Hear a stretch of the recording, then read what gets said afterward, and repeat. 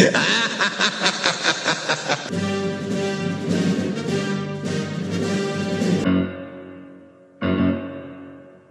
met this 6-year-old child with this blank, pale, emotionless face and the blackest eyes. Like a doll's eyes. I love this town! Hello, city. Welcome back to part 2 of the best and worst thing. Which for us is still an extension of part 1, which means some people, I'm not going to name names, but some people are getting drunk. I have to sober up because I have to drive. I would be much more loaded if I didn't have to drive. Yeah, but if you're coming in, if you're coming without having listened to the first 2 hours, check out the part 1 of this. But I understand you might be watching, listening at this point because you just wanted like our 5 worst and our 3 best. Like fuck the other 7. So this is City of Geek. Just to note who everyone is again. If you're just listening to this for the first time and don't really care about the first half of the podcast, I am Bob. Cody's looking at his phone, but that's Cody. That's Cody, yeah. I'm just here for the fucking bad movies. And the chocolate chip cookies. Bob is just like fucking padding this shit out. No. And Kim's delicious chocolate cookies. I do make good chocolate chip cookies. I'm Kim. Hi, last time I was Tony, now I'm back to being Kim. And I am Tony by default. I do highly suggest you go enjoying check out the wonderful scratch-made cookies and the equally wonderful red wine that is being provided by our very capable host. First bottle was you. That was good. Yeah, what? I was actually, we drank a bottle of the between the two of us, Tony and I drank a bottle of the Walking Dead red blend. Yes, red blend. And it was surprisingly good. Yes, well, I did actually bring a bottle to Bob. Christmas, I think it was. I think it was my birthday this year. Or your birthday, thank you. But this is a part 2 of the podcast, but if you're coming to us just because you care about this end of things, we are City Geek. Go to our website, citygeek.com, and our Facebook to find everything we're writing about and talking about. As I noted at the end of the last podcast, if you share us from iTunes or wherever and give us a good positive review while you're at it and give me a title, I will watch that movie, including the Grinch porno, apparently, because Cody wants me to do that. Kim will send you cookies. That's the idea. We Kim won't send you cookies. That's over a at bad Strange thing, Eons. Kim will send Cody cookies. Radio, run by Eric Morgan, Kelly Young, and Vanessa Williams. Not that Vanessa Williams. And Bob will try really hard to keep us on topic. So check them out because they're awesome people, and they've had Tony on at least once. But also, while we're talking about other podcast friends, let's not forget, Don't Read the Latin. With Jennifer Rice and whoever else they have gathered for this particular episode. They did their best of the night before we were recording ours, so theirs will come out probably the same night, ours will January 1st. This part is going to come out a couple days afterwards. Let's do ours first. And if we're plugging shit, Ghoulish Tendencies. Yes, that was my next thing I was going to say. Yes. Which Kim is on. I am. Kim I'm and sorry. Gabby. For some reason, if you want to hear her talk more, that would even possibly. That is true. They do hear me talk an obscene amount. Hey, I have a subscription to Ghoulish Tendencies and Previously It Goes. It is our more, we talk about the supernatural, we talk about true crime, we talk about lore and legends. So it's both in the vein of some of what we do here and also not at all. You know, we could also talk about the lore of delaying this. Yes. Get to the bad movies. Now we are getting into our bottom 5 movies. This is going to move around heroes. So Cody is chomping at the bit. So we're going to Tony! No, I was kidding. Cody, what is your 5th worst movie of It is Halloween at Aunt Ethel's. Piece of fucking shit I found on Amazon I'm sorry, Prime. I thought you were talking about your Halloween at your Aunt Ethel's. This is what I don't have no Aunt Ethel. You know, I have the same thing. Halloween at Aunt Ethel. She gave me the Aunt Ethel, Jesus. Bitch didn't give no big size candy bars. Fuck Aunt Ethel. Fuck Aunt She is Ethel. a bitch anyway. Yeah, she is. Please fill us in. Details. Okay, the worst fucking movie I'd seen. Honestly, one of the worst, like, from an actual filmmaking quality I've seen this year. Well, now I have to see this. Nothing works. Everything falls flat. The acting is like a porno. The old lady they keep doing these stupid fucking jokes. The jokes never fucking land.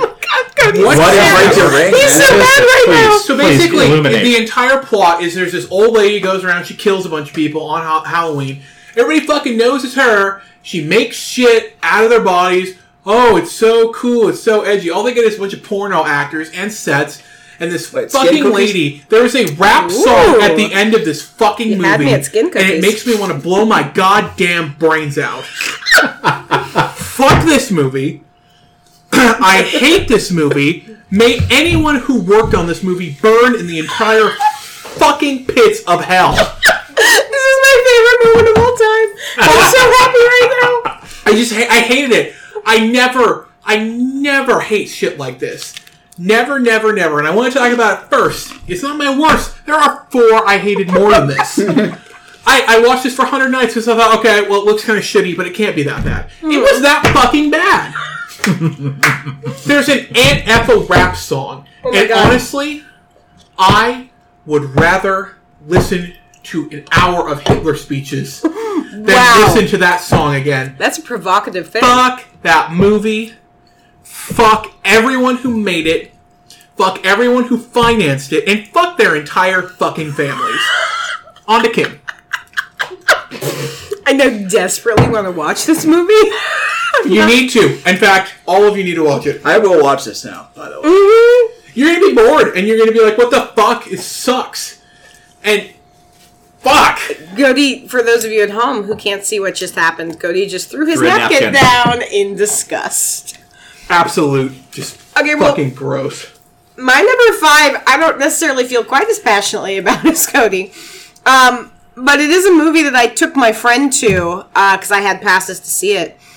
And when the credits started rolling, she turned to me and she said, "Man, I wish I was high." And that movie is The Dead Don't Die. I heard nothing but bad things about this one. Some people loved it. I wasn't one of them. I know, well, and this is what I find kind of fascinating, is that there were people who this might be on their top list, and I don't. Again, I don't passionately hate it the way that Cody hated the thing, but I just watched it being like, this thinks it's really funny, and it thinks it's really clever, and I just think it's dumb, and I don't smoke pot, but I also wish I was high, or drunk and high, or just not here. I was glad that I didn't pay anything to see it. I had passes to see it. It's hard, too, because, like, the cast is fantastic. Well, and Jesus Adam Christ, Driver, it's Jim Jarmusch. Yeah. I can't think of a bad movie that Jim Jarmusch has well, made. here you go, up this until one. this one. Because this is awful. This is my 16th work movie of last year. It's fucking awful. Well, and I think that was part of why I ended up putting it on my list, is I was so disappointed in it, because it could have been something, but it took meta past the point of being interesting. Yeah, it's like a really shallow satire that I think in some ways is supposed to be a satire of satires, but it doesn't land in either. But it doesn't of those. land. And again, when you have Bill Murray, And Tilda, Tilda? and Adam Driver. Adam Driver. fucking Driver, who again, Chloe Sevigny. I love. Yeah, it was so utterly disappointing for me. The one gag that I did kind of enjoy, I will say, this is a spoiler. Yeah, I don't really care about spoiling this movie, because also it's so absurd. we can spoil the bad shit. Yeah. But I will say the one gag Sometimes it gets people to watch that things. kind of tickled me, and I almost wish there was more of that kind of gag, was there was a running gag that Adam Driver had read the script. It's the theme song, I guess, right? Yeah, well, it was in the script, or I read the script, or this happened in the script. And I will say, I wish they'd leaned further into that. I thought that was really funny, this idea that you have one character who knew he was in a movie and constantly referenced reading the script. I feel like it didn't really know what kind of absurd movie it wanted to be. And that was why it didn't work. It was trying to be way too many things and way There's too... so many characters and subplots that don't They amount don't mean to anything. And there was so many things that could have made it interesting, and then it didn't go anywhere. And that was part of why the movie was over, and I don't fully understand what I just sat through, or why I just sat through it, and why I wasn't high, even though I don't smoke pot. On the positive, I'll say the one joke that really worked for me besides that particular one was that Steve Buscemi's character was such an asshole that they decided to let the zombies come in. It's like, should we warn him? No. And you have And I thought it would be great if, like, somehow, like, he's like the one survivor because they didn't tell him about the zombie, but he gets killed with everyone else. Remember, right? But Carol Kane is. Oh yeah, she's in one scene because she's a zombie, and then she's a zombie, and I will say her zombie is funny, but like. They have all these actors that I feel like they also kind of underutilize. I'm like, you fucking have this stellar cast of people, and you're not really making use of how good they are. And no, I have not seen came into this Tom movie. Waits in the woods and this filmed him. But I think one of the keys to why Jarmusch's movies usually really work is because they are very open-ended in structure, and they are very much exercises in mood and also like contemplation. In a lot of Jarmusch's movies, the characters are in a state of contemplation, and I think hemming that kind of approach into a formula genre movie, if you don't really have your ducks in a row, is not going to work. no. And that's kind of the impression I get. Because, I mean, he made one of the best vampire movies ever. Oh, yeah. He directed That's my Only Lovers second Left favorite Alive. vampire movie. Brilliant. Because it leans into one of his strengths, which is exploring the contemplation of characters as they are navigating their way through life. And it just seems to me like... And the other thing is also his sense of humor is normally very kind of left of center, very oddball, very not, Which I set like. up joke punchline. That's not the way he normally works, and it sounds like this is kind of what he was attempting. Because it's less the maybe. punchlines, more just continual. A continual, like the continual reference to the, the dead don't die, the song, the theme song that they have is like, oh, I like that song. Sturgill Simpson. Yeah. That's it was a lot of repetitive stuff, and I think a lot of the things on my list are things that I saved for my number one, which fuck that movie. We haven't gotten there yet. But a lot of things on my list, they're not even things that I would say are necessarily bad films for the most part. They're things that I was really annoyed walking out of, partially because I think they could have been better. Yeah, and this my is number one Yes. something that just failed because There are a couple on the list that maybe it's technically a better movie than I'm giving it credit for, but I wanted this to be better. And it annoyed me that it wasn't, and so that is part of why it made my list. And again, my top couple three on my worst five are ones that annoyed me because I really wanted them to be better than they were, and they weren't. And it's so and for the most case too, had good talented actors and waste them. So Dead Don't Die. It bothered me. It annoyed me. It should have been better. I wanted Adam Driver to take his shirt off. Anyway, Tony. Now, I only have 4 movies that I thought were bad enough to merit putting on a list of some sort. So I don't know if I should abstain and should let you guys we keep come back going. to you next round? We will Yeah. abstain for We'll come Alright. back to you next round. So Tony has a nil. All right. So my number 5 is actually I'm changing places between what was previous number 5 and Oh. sorry, my letterbox which will go public in a couple of days. It's going to be Hellboy. For Neil Marshall, Which I have not seen. and you shouldn't see it's on Prime if you want to sit your ass through it. Don't. I don't. I really don't. It's one of those movies where there's been just like a whole button of producers and everyone instead is arguing, and sometimes that works, sometimes it comes through. In this case, it's just a failure. It's just a mishmash and failure of tones, of styles, of people who should be better who aren't. When Ian McShane doesn't give a shit, you know you're in trouble. Because he usually commits to everything that he's doing. Even when he's in Pirates of the Caribbean 15, The Haunted Crow's Nest, whatever, who cares? It's still a joke from The Good Place. But here's well, I will say on the positive before I rant a little bit. David Harbour does everything he can for Hellboy. He's actually a good choice for the role. He's not Ron Perlman, but who is?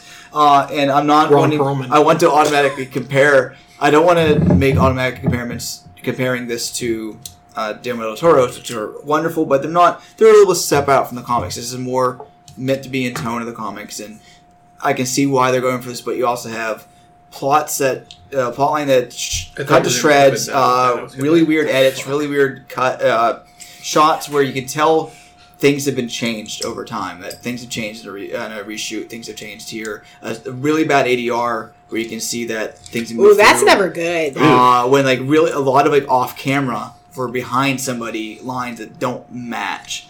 To get a good feeling of where this movie doesn't work, just watch the opening scene on Amazon. When you hear Ian McShane just blast through Mila Jovovich's backstory, just like a one take, reading the thing for the first time, he's like, "You want to go for it again? No, we got it." It's like it's worse. This is what we call a paycheck movie. It's worse than Harrison Ford's Blade Runner readings. Ooh, burn! Yes, it feels like he's just reading it out loud because he just wants to get the feel of it, and they record it. So Harrison Ford in the Rise of Skywalker then. Shut up. Oh, burn! But yeah, Hellboy. I saw on my birthday, and it was the worst birthday present I've ever received. Happy fucking birthday! We should have saw We actually joked about seeing Missing Link as soon as I got it. Like that was so awful. We need something good, and we decided to go home. Palate cleanser. Yeah. Which actually probably made my leg missing like a lot, but I would have made it better watching Hellboy. Well, it's heartbreaking, especially to hear that, because the movie was directed by Neil Marshall, who is fantastic. one of the great Just white sit. hopes of genre filmmaking at this point. Now, he has gone on the record as being very disappointed with the end result because he says it was taken out of his hands. But I'm very That sad. so rarely ends Is it time well. for my Yeah. four? Oh my god, you're just like chomping at the bit. I love it. Cats. Can we do an episode at some point that's just like things that Cody wants to rant about? Yeah. Dude, you know what? Fuck. You can have a whole podcast doing it. Let's record it and put it up. I'll fucking do that. It'll be 10 minutes on Ghostbusters. We'll start there. I'm gonna go in. Cody's on hot that. takes. Even though some of these are I actually do really love me awful. some Speak goth. for the YouTube channel. Cody's hot takes. Cats. Which I This so much I want to movie see. I want to see it was so bad. So fucking horny. What? I will say, part of me wants to see it because apparently Idris Elba, like, so that's horny Yeah. right there. It's like I'm basically straight. He's my naked. boyfriend. Idris Elba is a fucking naked, smooth cat. I'm sorry, I'm gonna go see if there's a screening right now. Is there a screening? This movie, everybody's gyrating and they're acting like they're on drugs, and nobody has any visible genitalia. You want to see Rebel Wilson? You walk shoot him in into the this, head? and Rebel Wilson is spread eagle, like she's about to get just fucking railed. And you see no genitalia. By the end of the song, she rips off her skin to reveal What? she's got a costume on underneath. That's also her skin. She eats cockroaches, then she's gone. That's then so James much in Corden, it. who I fucking hate. As everyone James should. He's a dick. Corden is a Massive dick. James Corden, I hope you fucking die. Fuck you. Fuck your stupid show. amazing. Fuck your singing with your bullshit in the car. I hope one day you're in a car and somebody just runs a fucking 18-wheeler over it, you piece of shit. Fuck this movie. How do you feel, Cody? Fuck this movie.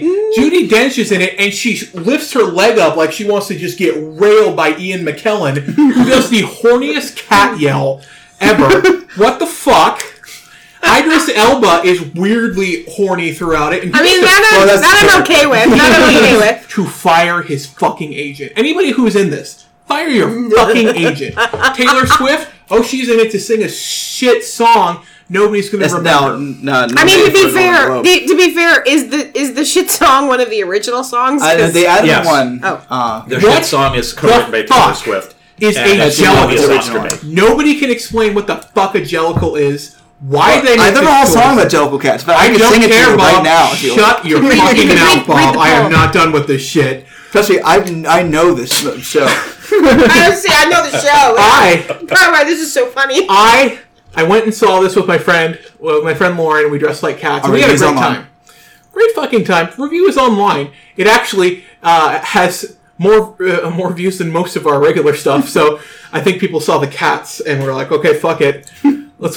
Let's watch this fat guy talk about cats in the car for 20 minutes. This is this year's everyone rail on movie. Like last year was Life Itself and other Collateral Beauty. How does this remember movie that get made? movie. Is my question.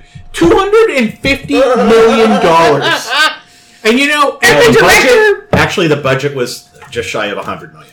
Yeah, But but still, marketing that's true. and everything. They're Well, gonna and reshoots the and, I'm the gonna, this is corrected- yeah. 'Cause they had to spoiler send alert. This is corrected. higher on my list. So Oh, okay. Well, but they had to. The fact that they had to send out, like, the director is still fucking with shit, Yeah. and they sent things. They they're have. re-releasing it. I'm Yeah, disappointed that I really haven't seen it yet because I want to see the worst version of Well, Possible. I That's saw why I'm some not of going to the- see it in theaters because so I'm not going to see it at home because I want to see it as bad as it can I possibly saw some of the be. I don't- screenshots of, like, Judi Dench's human hand with her Yeah. wedding ring on, and I was And like, the- oh. The person that I think in maybe Jezebel who saw it twice, she talked about how like there's one point where someone's grayed out but not catted, and then point where you Yes. can see people's like feet because they just like edited the feet out but forgot to put the cat feet on. Oh, no. Or there's one point where someone's just standing there in a knit cap in the front of the screen or something like that. One note I have is we should probably edit the part out where I want James Corden to die, because if he hears that, I could probably get charges pressed against me.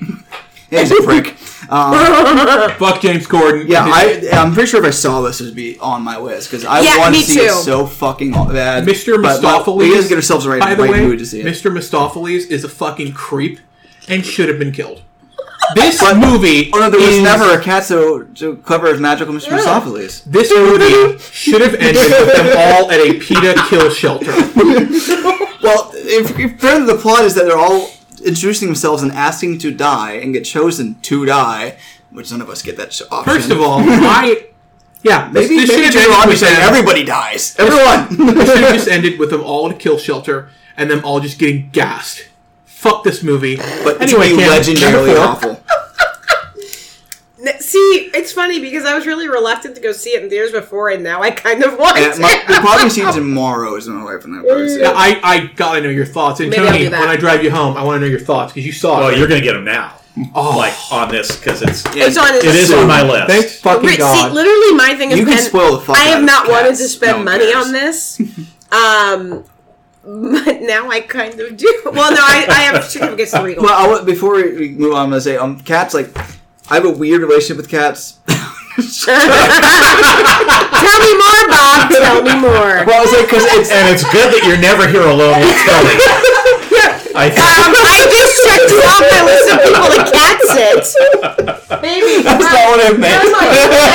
run, baby, run.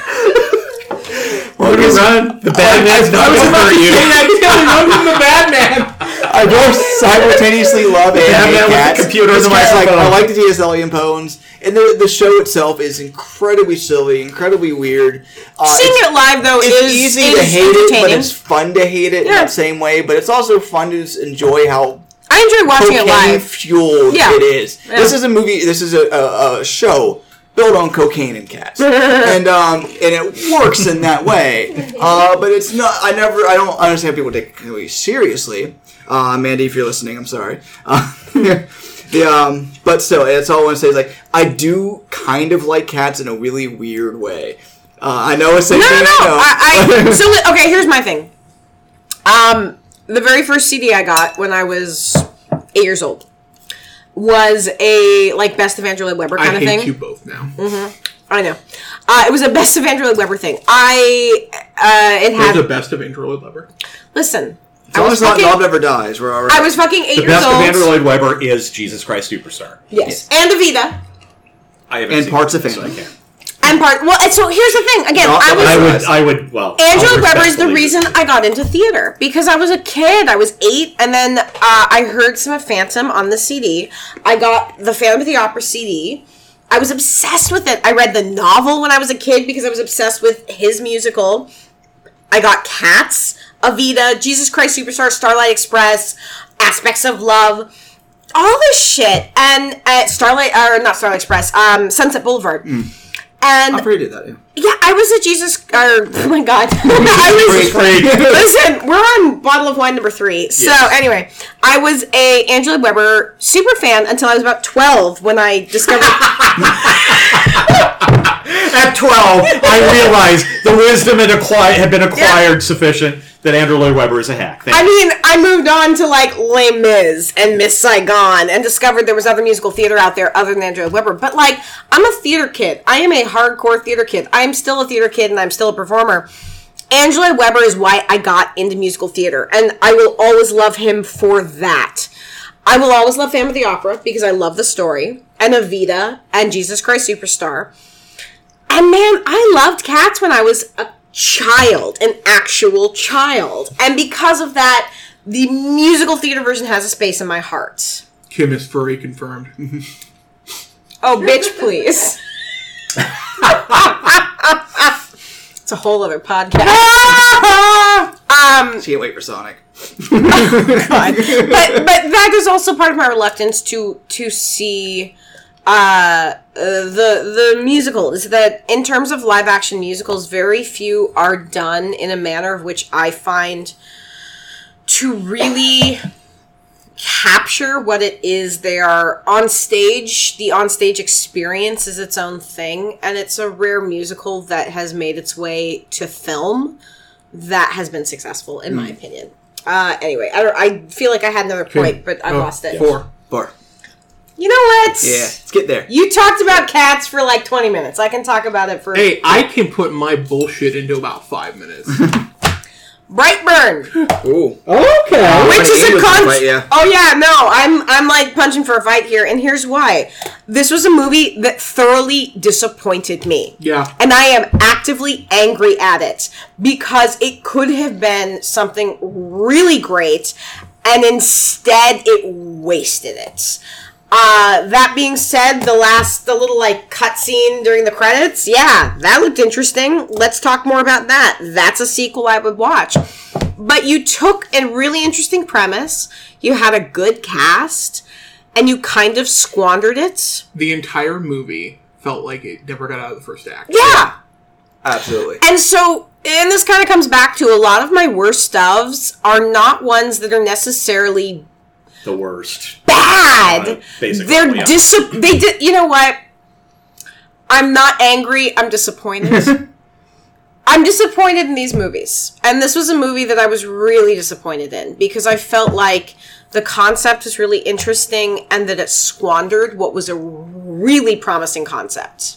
Yeah, I think a lot of people loved it simply because of the concept rather than the... Yeah, no, I'm The execution, to me, it just missed it. Yeah. I'm in complete agreement with you. I mean, it didn't make my top 10 worse, but I did not like Yeah, it. it ended in my 2 era because I thought the kills were pretty good, and that sequence in the diner with the blood and the The diner was very cool. and that's enough to get it out of like the doldrums of the bottom. But this is where I say, too, not being an A-list subscriber Yeah. like you two are. We watch more shit. Well, you voluntarily watch more shit. Like, if I have I to... seek out the bad. Yeah, I'm waiting for things to come out on video that are bad that I'll watch, and even then, at that point, am I gonna... If I know something's bad, am I like, yay, I want to watch this? Unless I'm live tweeting it, and it's for shits and giggles. Yeah. No. I only have so much time, so...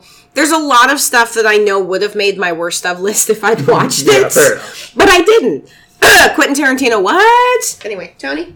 But I was just saying one yes. final note on Brightburn is like of stuff that it could have done, but didn't. Like we're talking about nature versus nurture, both for or loving someone who you know is objectively evil. Yes. And wrestling with that, and either the kid or the mom are doing it for both. But it's just like, look, evil Superman, yay! James Gunn, you're famous. Can you get your brother to you can use your brother's crap script? You know. Oh. All right. Tony, Well, what's my your number 4? Tony. Kind of on the general tack of movies that are a severe disappointment. My number 4 was Star Wars: The Rise of Skywalker. I was really sorely disappointed with it. I feel like it was one of those films where the first quarter of it, I was okay with it. I was kind of riding with it. There are some rough spots, okay. And then as it kept going, it just for me, it just became more absurd. It became more, it became so fan service pandery at the end that I just felt like I was being clubbed over the head with all of these moments that J.J. Abrams had crafted specifically as an apology for Rian Johnson's blasphemous sin of trying to do something fucking different with the last movie. Yep. It was one of those movies that as I was watching it, it was one thing, but when I walked out of it and was chewing over it after I had seen it, I was just like, God damn it. What the... I really thought that the strongest part was, honestly, Ian McDermott as Palpatine. I thought that I loved the beginning. I thought that was one of the reasons why I was in. The beginning is expressionist horror movie imagery, and I thought, exactly. Okay, they're going to go dark. And then it just... It goes off the rails, but I thought everything with Palpatine up and... I thought the visuals of Palpatine work. And the visuals of the Sith homeworld work. Spoiler. I don't give a shit. Fuck spoilers. So was Lando going to just fuck that woman at the end? Let's find out where you're from. No, he's going to fuck his daughter then, because that's what the vibe I got. There's apparently in the books about where his daughter got stolen. I know, I'm like, what did I miss? Where he's like, well, let's find out where you're from with a nice bottle of Colt 45. Well, I mean, I will say that one of the things I did like was Lando's return. But everything feels like this was. Why did they need this trilogy at the end? Well, because money. Because you know what pisses me off is because the Abrams movies are so fucking toothless. And they're so fucking rehashes of the last one. Yeah. And the one movie that had the balls to do anything different, everybody shits on. You know why? You know why people fucking hate Star Wars fans? It's because Star Wars fans are some of the worst. Yep. Gatekeeper shits. Shit. Yes. You hated the prequels because of this, and now you hate this because of that. Well, the prequels do suck. Okay, first of all, Episode 3, masterpiece. I still haven't seen that. Never seen that. Sith? Revenge of the Sith? Revenge of the Sith. I've never seen it. Show me a lightsaber fight that's better than Anakin and Obi-Wan Mustafar. Show me an Anakin Skywalker is worse than fucking Hayden Christensen. He was great. Sans. He's fucking ghastly in that. In the second one, he's not good. a pouty shit in the third one. He's just a slightly He's worse in the more second. groomed. He's worse in the pouty second. shit. He likes to smoke. I figured that. He's a very nice guy. But anyway, like Episode 9 is so fucking toothless, and it's just Abrams just jerking off these fanboys. Yes. One, and I will say it's him. You would need a crowbar to disconnect his lips from the fanboys' asses. Yes. I was going to say dicks, but there you go. Well, what bothered me was mostly that I feel like you as an audience member, what I don't want to see playing out in front of me is the politics of movie making. And as soon as you have Kylo Ren saying, you know how I said your parents were nobody? What I meant was your parents were somebody. And actually, your grandfather is this person.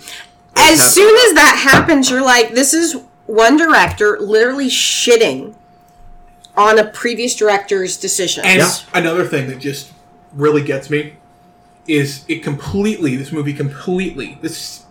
trilogy invalidates the entire arc of Anakin Skywalker and Darth Vader. Mm-hmm.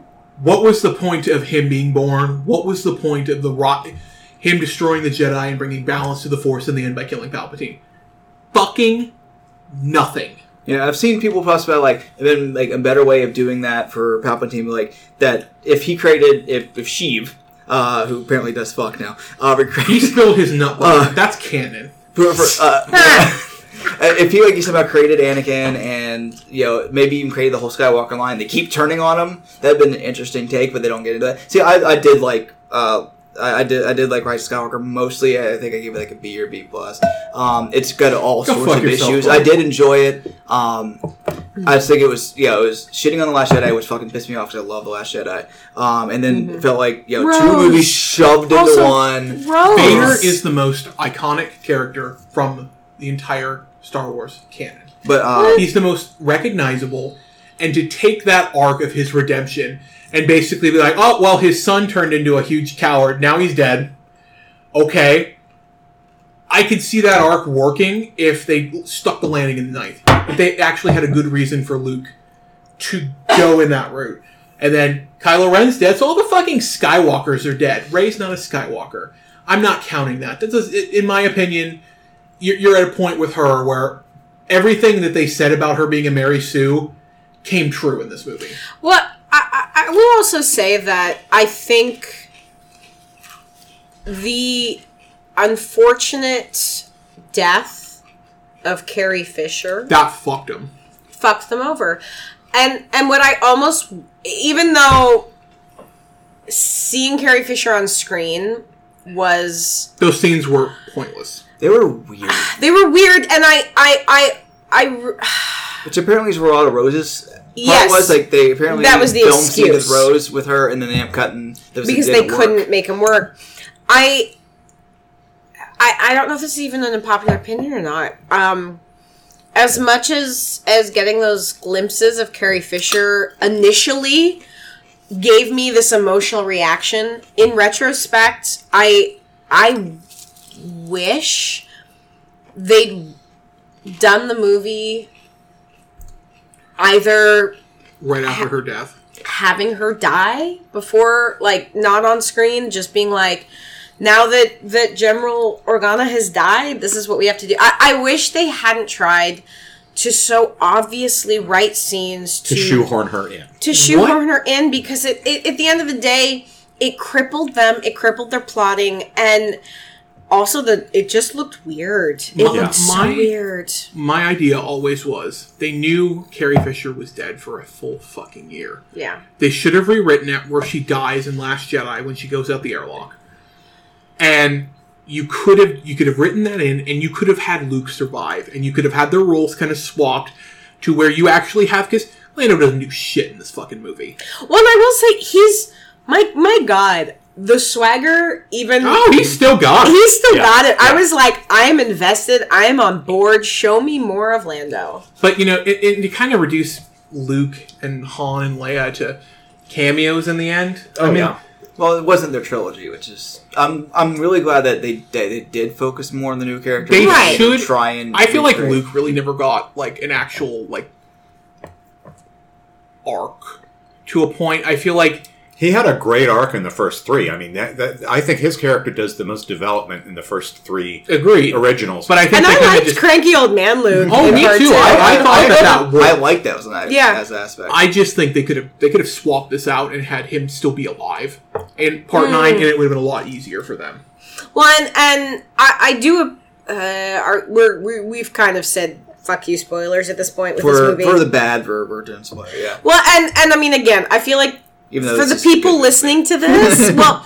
I think everyone who's listening has probably seen Star Wars. That's what I kind of mean. There is a cameo in this by Han, by Harrison Ford. We can tell he doesn't want to fucking be there, too. But I also think... more than he did for the I liked him in this bit. I think I did too, and I think the reason why is because I think there is this enormous sense of relief from him that this is it. I'm not going to have to do any of this Star Wars shit anymore. Anakin would have been much more thematically fitting, but we're not to Kim. Anakin... It's okay. Okay. You do you, and I've said what I can say about Anakin without just fucking having a stroke. I think it is obvious that part of why he came back is that Carrie Fisher died. He did not intend to come back. He agreed to do Star Wars to be written off in the first one. And this was supposed to be Leia's movie anyway. And this was supposed to be Leia's movie, but Carrie Fisher died.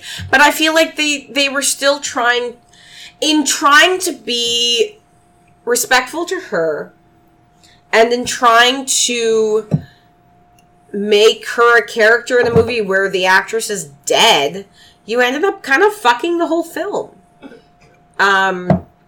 It definitely feels patchwork as shit. Yeah, and J.J. Abrams, I felt like the whole time was giving the middle finger to Rian Johnson, and I know that was also just, again, I don't want to see the politics behind the screens, behind the scenes playing out in front of me. I knew we were fucked when they're like J.J. Abrams was going to do it, because I thought Force Awakens was okay, but it was the first one again. But it's like, dude, J.J. Abrams, if you felt so strongly about your fucking vision, then you should stay on to do all three of them. Otherwise, like, again, this is the first rule in theater. You say yes and. You needed to say yes and to what was done in part 2, even if you didn't like it, and make it work.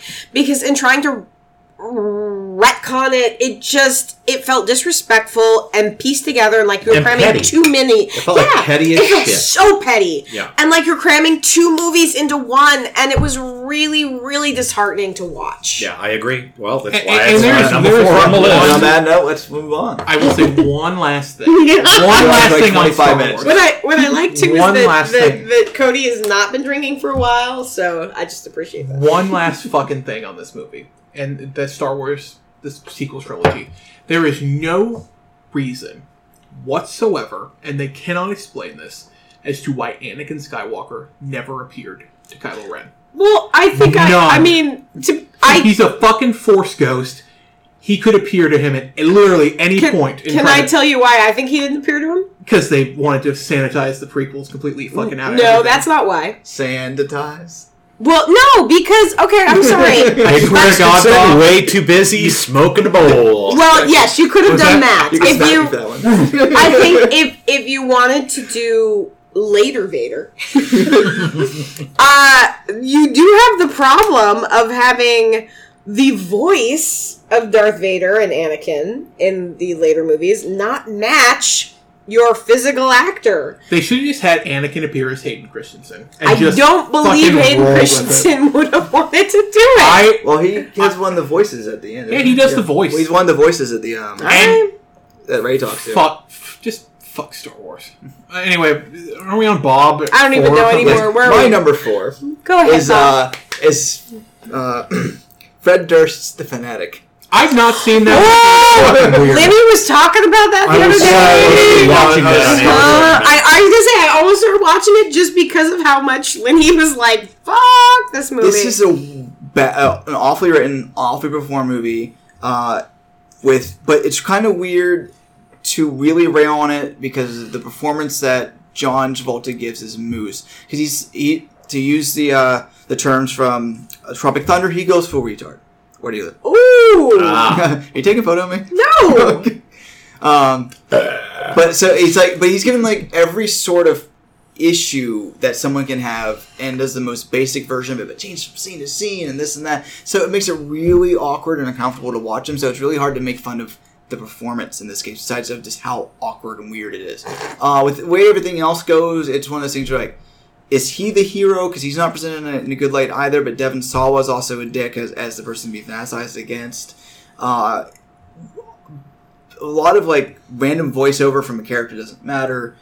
Lots of weird shit coming in that doesn't make any real sense. There's someone who dies that everyone should have seen within the course of a couple of days and no one notices. It's one of those like, weird things like, it's don't know who's it for, who are rooting for, why it even exists.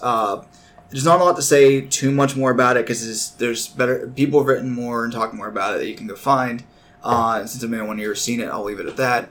What I do want to say this doesn't have to do with Fanatic, but also musicians making a movie. Is apparently Glenn Danzig's Veronica is god awful. But it's not released yet. It comes out in February, apparently. Originally it was going to be October 31st, and they pushed it back. See, on the great sliding scale of rock musicians making movies, I'm much more interested in a Glenn Danzig directed movie than a movie directed by the fucking lead singer and mastermind of Limp fucking Bizkit. And Limp Bizkit, their music is in the movie. There's a really awkward sequence where Dennis which is the only way he's going to fucking get any sort of Limp Bizkit material out to humanity in this fucking millennium. Yeah, it almost feels like, is this purposely made to be this awful because he knows no one's going to talk about it otherwise? But yeah, I just wanted, what I answer is I want to know if Moose's, the way Moose acts is Travolta or Durst making that decision. Because Travolta should know better, but also I saw Gotti. I don't think Travolta knows better. Sometimes he does. I think he's one of those actors who depends on his director. His director's good and gets him in the right place or way. He can be so good, or he can be... Yeah. What? Yeah. And not even entertaining in like a Nick Cage way. With Nick Cage, Nick Cage, I don't even care. Nick Cage is always fun no matter what. Even when he's not, he's fun. Yeah. Cody, what's your number 3? Now, in theory, my number 3 would have been Star Wars, but I've already talked about that now. So that frees up another spot. Was that actually your number 3? That was going to be number 3. That's hysterical. That should be number 3. Kev. Are we? No, am I at my number 3? I'll make up one for Tony when he has 4. Yeah. I am just going to say real quick about how much I hated Dark Phoenix. And how fucking lame it was. The X-Men movies have been up and down all kinds of ways. What a fucking lame, limp dick movie. Fuck that movie. Kim, you're next. I like that you ended on limp dick. I will say, I just watched that on my way to New York. I watched that when I was on the plane, and I was like, huh, okay. Good thing Marvel got the X-Men back. My number 3. My number 3 is another movie I watched on a plane. And it comes back to, again, movies that I'm really mad at because you had a really good cast. You had Bruce Willis. You had fucking Samuel L. Jackson. You had James McAvoy. You had what's-her-butt from American Horror Story. Sarah Paulson. Thank you, Sarah Paulson. Not just from American Horror Story, but listen, amazing. We're like on our 3rd bottle of wine. I'm starting to forget things. And yet, and like, I'm sorry, M. Night Shyamalan might not be everyone's cup of tea, and there's a lot of times he's not mine, but I do think he creates really interesting stories. Last Airbender was a masterpiece. That's a controversial opinion. I'm not going to pick up that bait right now, but Glass. I'm sad. I'm sad because I liked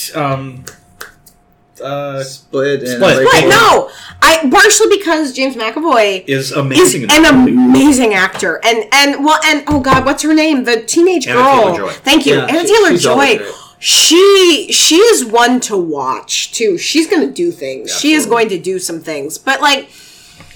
He did things with the goat and Well, yes, that too. But anytime you have a cast of that caliber of actor and you fuck up a film, how does that happen? Who hurt you? Why did this happen? A puddle. I know! Oh my god! A fucking puddle! We were watching the theater like, oh no!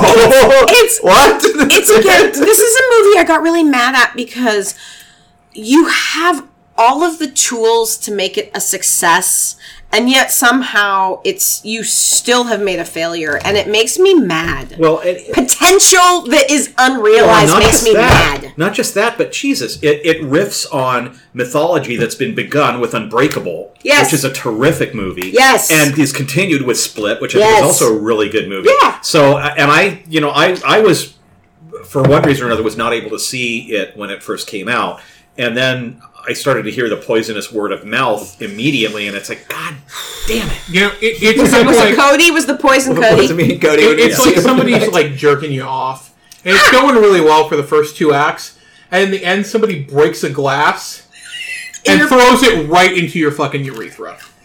That is Glass. I hate it when that happens. Yeah, like one of the major issues hand with job this movie, that culminates in broken glass is not a good thing. In your urethra. That would be urethra? a death in a giallo film that Tony and I are going to make. Yeah. I would pay to watch that. So, like, the thing with Glass and myself, besides being in urethra, was that like two podcasts. Glass in your urethra. I have talked about it. Hey, that is a good giallo title. That would be a great title. Glass in the whitest urethra. The color of the glass there. But it's Shyamalan's writing about superheroes and superhero mythology, but a very basic version of, like, I read a couple comics back in the 1950s. Yes. Unaware, like, the entirety. I'm just a general. The entirety of the world to the 70s. has seen every Marvel movie. Yes. People know superheroes inside and out now. We understand them. But he's writing a movie as if people don't. Yeah. He's writing He's not giving his audience enough credit. Yeah, exactly. He's like, there's always the good and evil, and the scene that happens, like, yeah. And no shit, dude. From the ones in the early 70s. You know? It's much deeper and wider. We're in a comic book movie renaissance. But no one told M. Night Shyamalan that. It's because this man needs somebody. He has really great ideas. He doesn't actually write good scripts. His ideas are spectacular. But he needs somebody to help him write dialogue, first of all. Laughs in the Village. Yeah, but I mean, like, dialogue. He is a shit dialogue writer. Lady in Water. Signs? I kind of like Signs. I don't dislike Signs, but his dialogue is god-awful. Yeah. His ideas are really interesting. Isn't Signs the one where you can, like, beat the aliens with, like, pissing on them or something? But it's with water, because it's holy water, because they're demons. But no. Like, he does not naturally write dialogue. His ideas are really interesting. He needs to collaborate with somebody. I also think as a director, he's interesting. But he needs to let somebody else in on his creative process to help him write his scripts. He can't go unfiltered. It fucks him. And it's why he started so strong and then just has gone downhill. Move down. And Let's go down to number 3. And now he's back downhill again. Mm-hmm. We're Number going to 3. move on because there's already 50 minutes. My number 3 is... You knew that was going to happen. My number 3 is another case of very much thwarted expectations. I really was not a fan of Joker. I just did not like the movie at all. I thought Joker, in its little, shallow, superficial heart, wants desperately to be it wants to be... Bring it, bitches! It desperately wants to be King of Comedy meets Taxi Driver. Yes. It really wants to be that, but it does not have the clarity of vision. It does not have the sense of originality. It just, for me, it just did not work. I saw a lot of raw talent on display. I mean, the movie looks great. I think on an academic level, you could step back and appreciate Joaquin Phoenix's performance, which is a very impressive bit of physicality. But it just felt so misbegotten to me. It felt like it felt like it was an attempt. It felt like it was an attempt to subvert the DC Comics formula, but like written out in red magic marker on a big white wall. With no subtlety, no nuance, no sense of clarity. I read what happened, and honestly, I think this movie fucking didn't need to exist. I've always thought, I agree. If you're going to do a Joker movie, something that would be very interesting is to actually do a Joker movie where he is almost an actual hero. And Batman is pretty hateable when you think about it like this. I'm Batman. Bruce Wayne has enough money to pretty much solve poverty. Yeah. Well, and this is one of the things that really the fucking movie totally drops the ball on. Is it just the whole...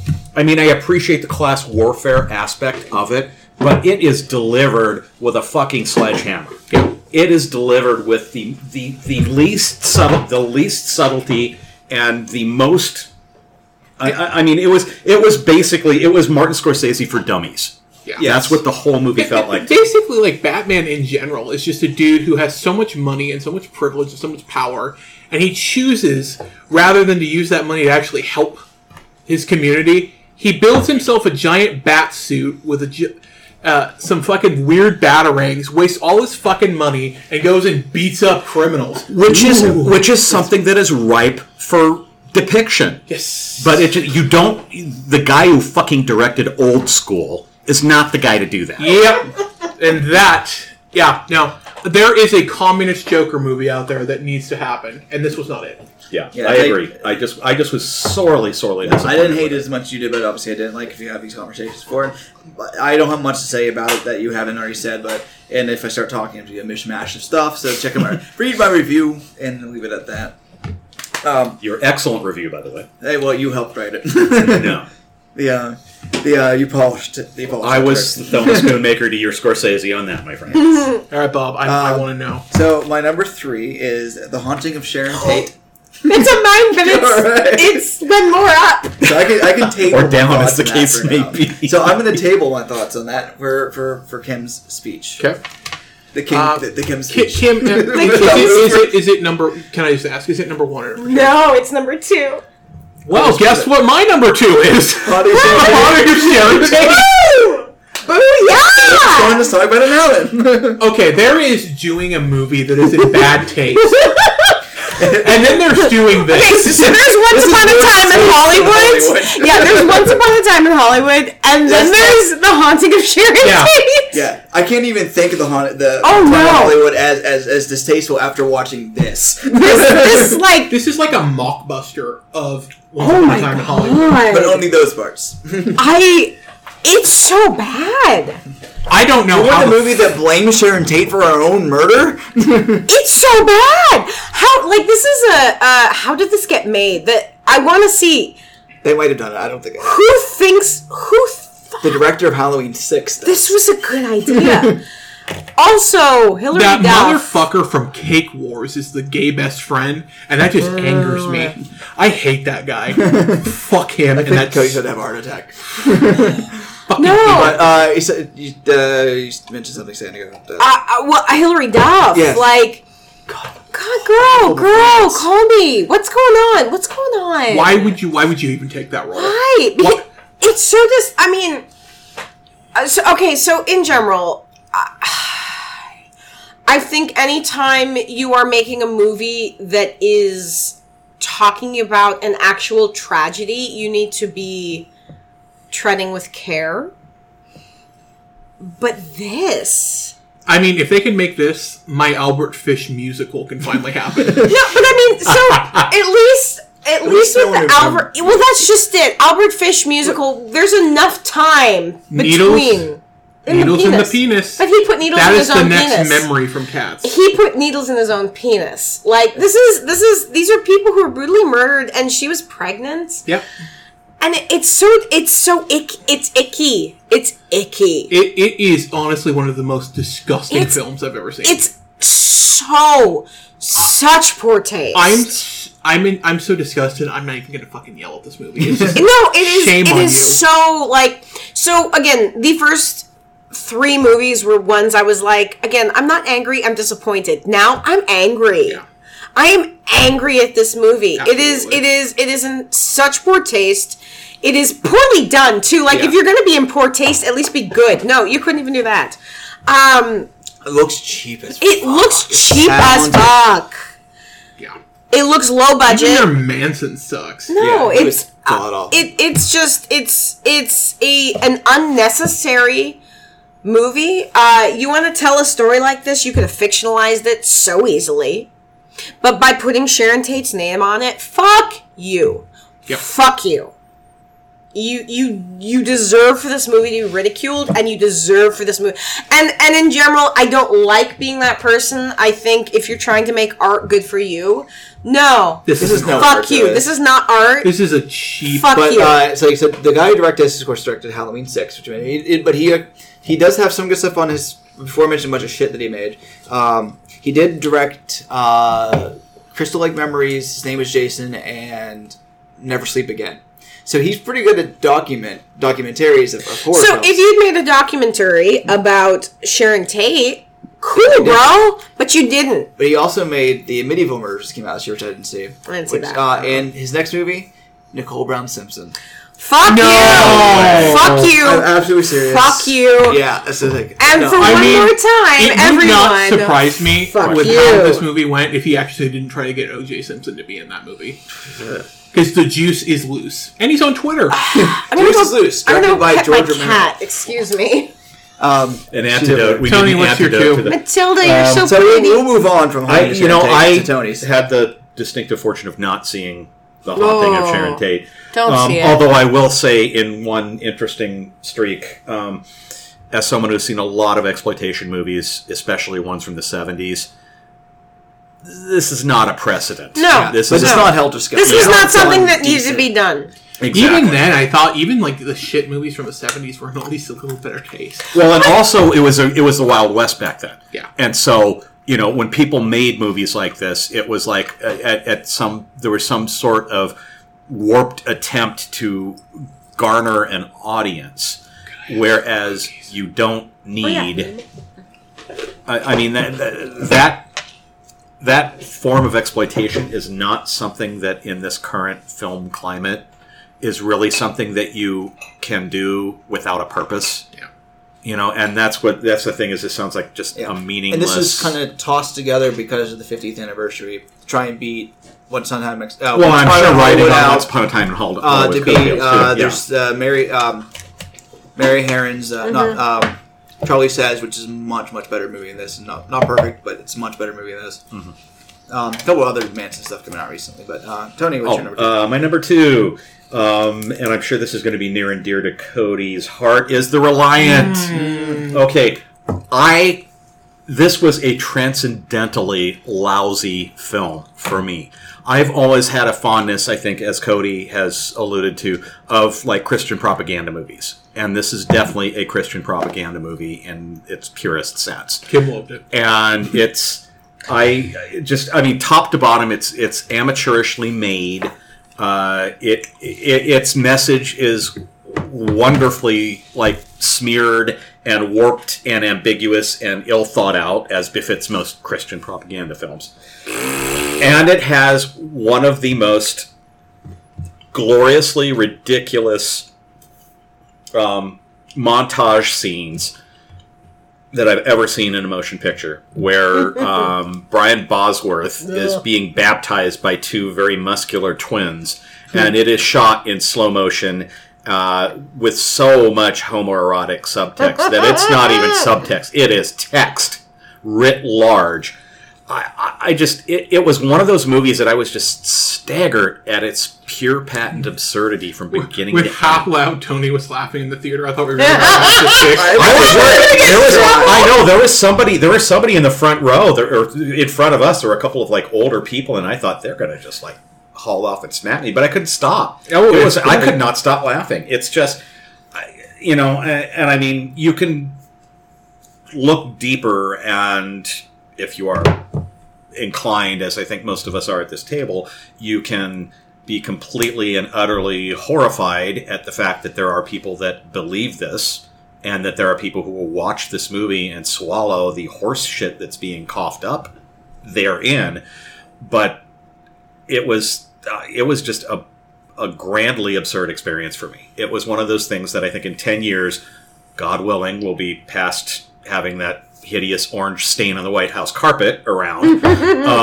We'll be able to look at and laugh as just the height, depth, width, and breadth of complete and total propagandist absurdity. I was heartily entertained. Oh yeah. It's absolutely ghastly, and I was heartily entertained. I laughed harder at that than probably most of the comedies that I saw this year.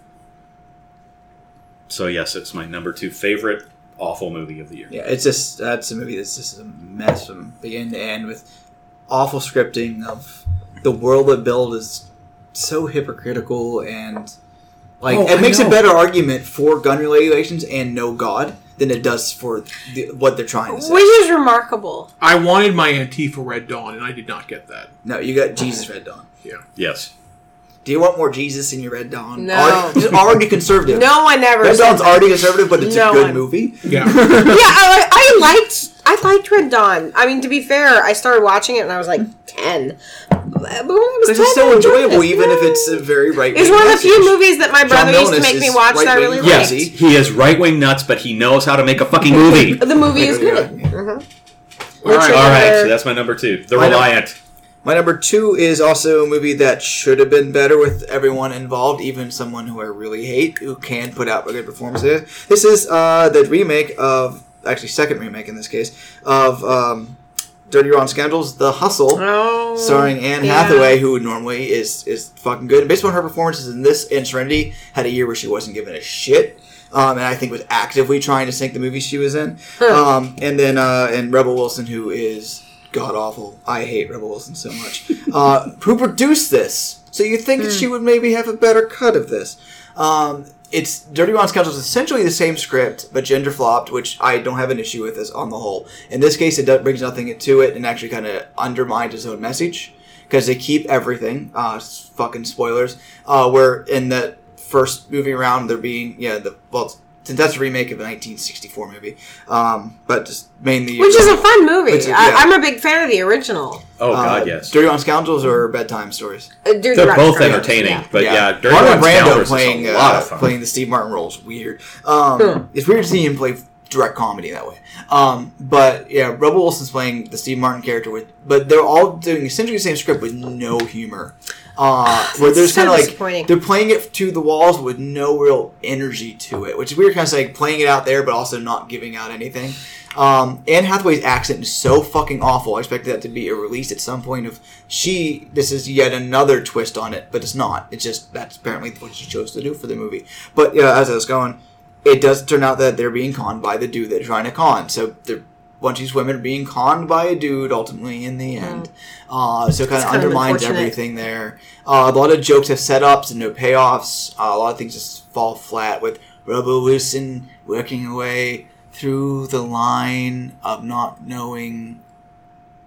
Oh, I'm going to fall down and go boom. Yeah. It's funny because I was really excited about this movie when I first saw the trailer, and then I think it was after you saw it, I got less excited, and then I didn't end up seeing it.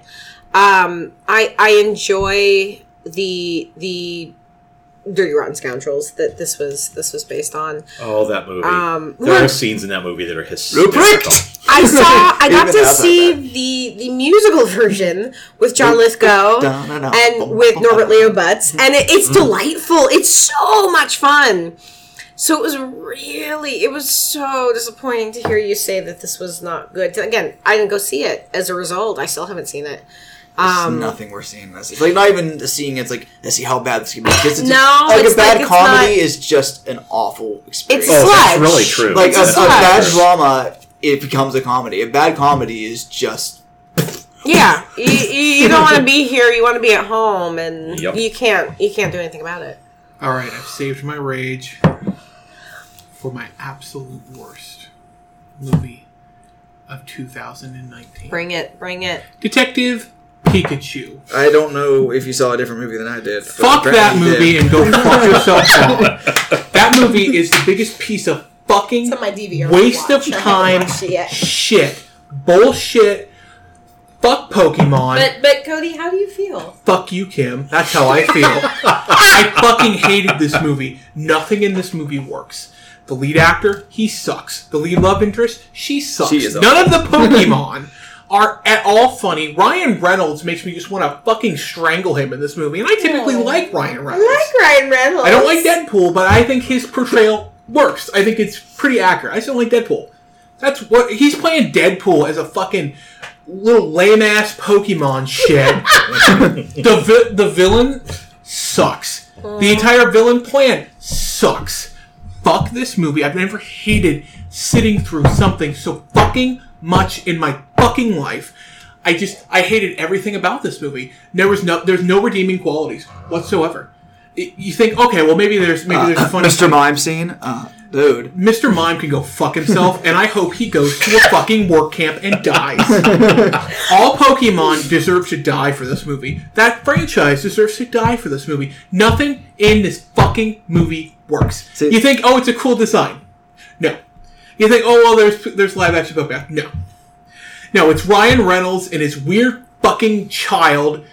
It was not even his real child. I don't fucking care. I hated this movie. I fucking hated this movie. I would rather watch Aunt Ethel 10 fucking times in a row than ever see this movie again.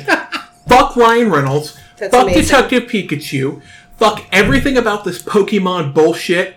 And fuck Detective Pikachu one last time. Fuck 2019. See, I actually don't even like Pokemon, and I actually really enjoy this movie. Go fuck yourself. I think at some point you decided to hate this movie and just became the thing from there. Just embrace it? I mean, from deep down, in my very pit of my soul, go fuck yourself, Bob. You've earned that. I'm sorry. I do have to say right now, if you're hearing a noise in the background... It's Carolyn snoring. It's Carolyn snoring. Bob, it's okay. I still love you, even though you're very wrong. So I have it on my DVR right now. I haven't watched it yet, and it's funny because initially when I saw the trailer, I was like, eh. Do you know what would be a better use of your time? What would be a better use of my time? Watching The Reliant. No. It's an enjoyable kids noir. No, that has a lot of fun to it. It's not. It's funny. There's a good design of the monsters. Nothing is well designed. It's designed. But does it have a soft focus, like homoerotic scene with an ex-jock getting dipped into a river by muscular I will say doing that. The Reliant and Serenity were two movies that I honestly could not put on this list because I loved them. They were shit, but I enjoyed them, and I would see them. But we interrupted Kim. I don't even know. I don't think we even started. You go. Am I saying my number one? You're doing your number one. Okay, so fun story. My number one has been said, but yeah. It's a fun story because I keep calling this movie The Revenant. And so there's no bear fucking. Like, I've written this down in my notes as The Revenant, and then when I've gone to like make a note in the computer. I'm like, oh no, there's no Leo in this movie. It's not The Revenant. It's The Reliant. Which, Yay. oh my God. Here's the thing. I don't get the enjoyment out of these movies that Cody gets. And so this for me was absolute hell. You're welcome.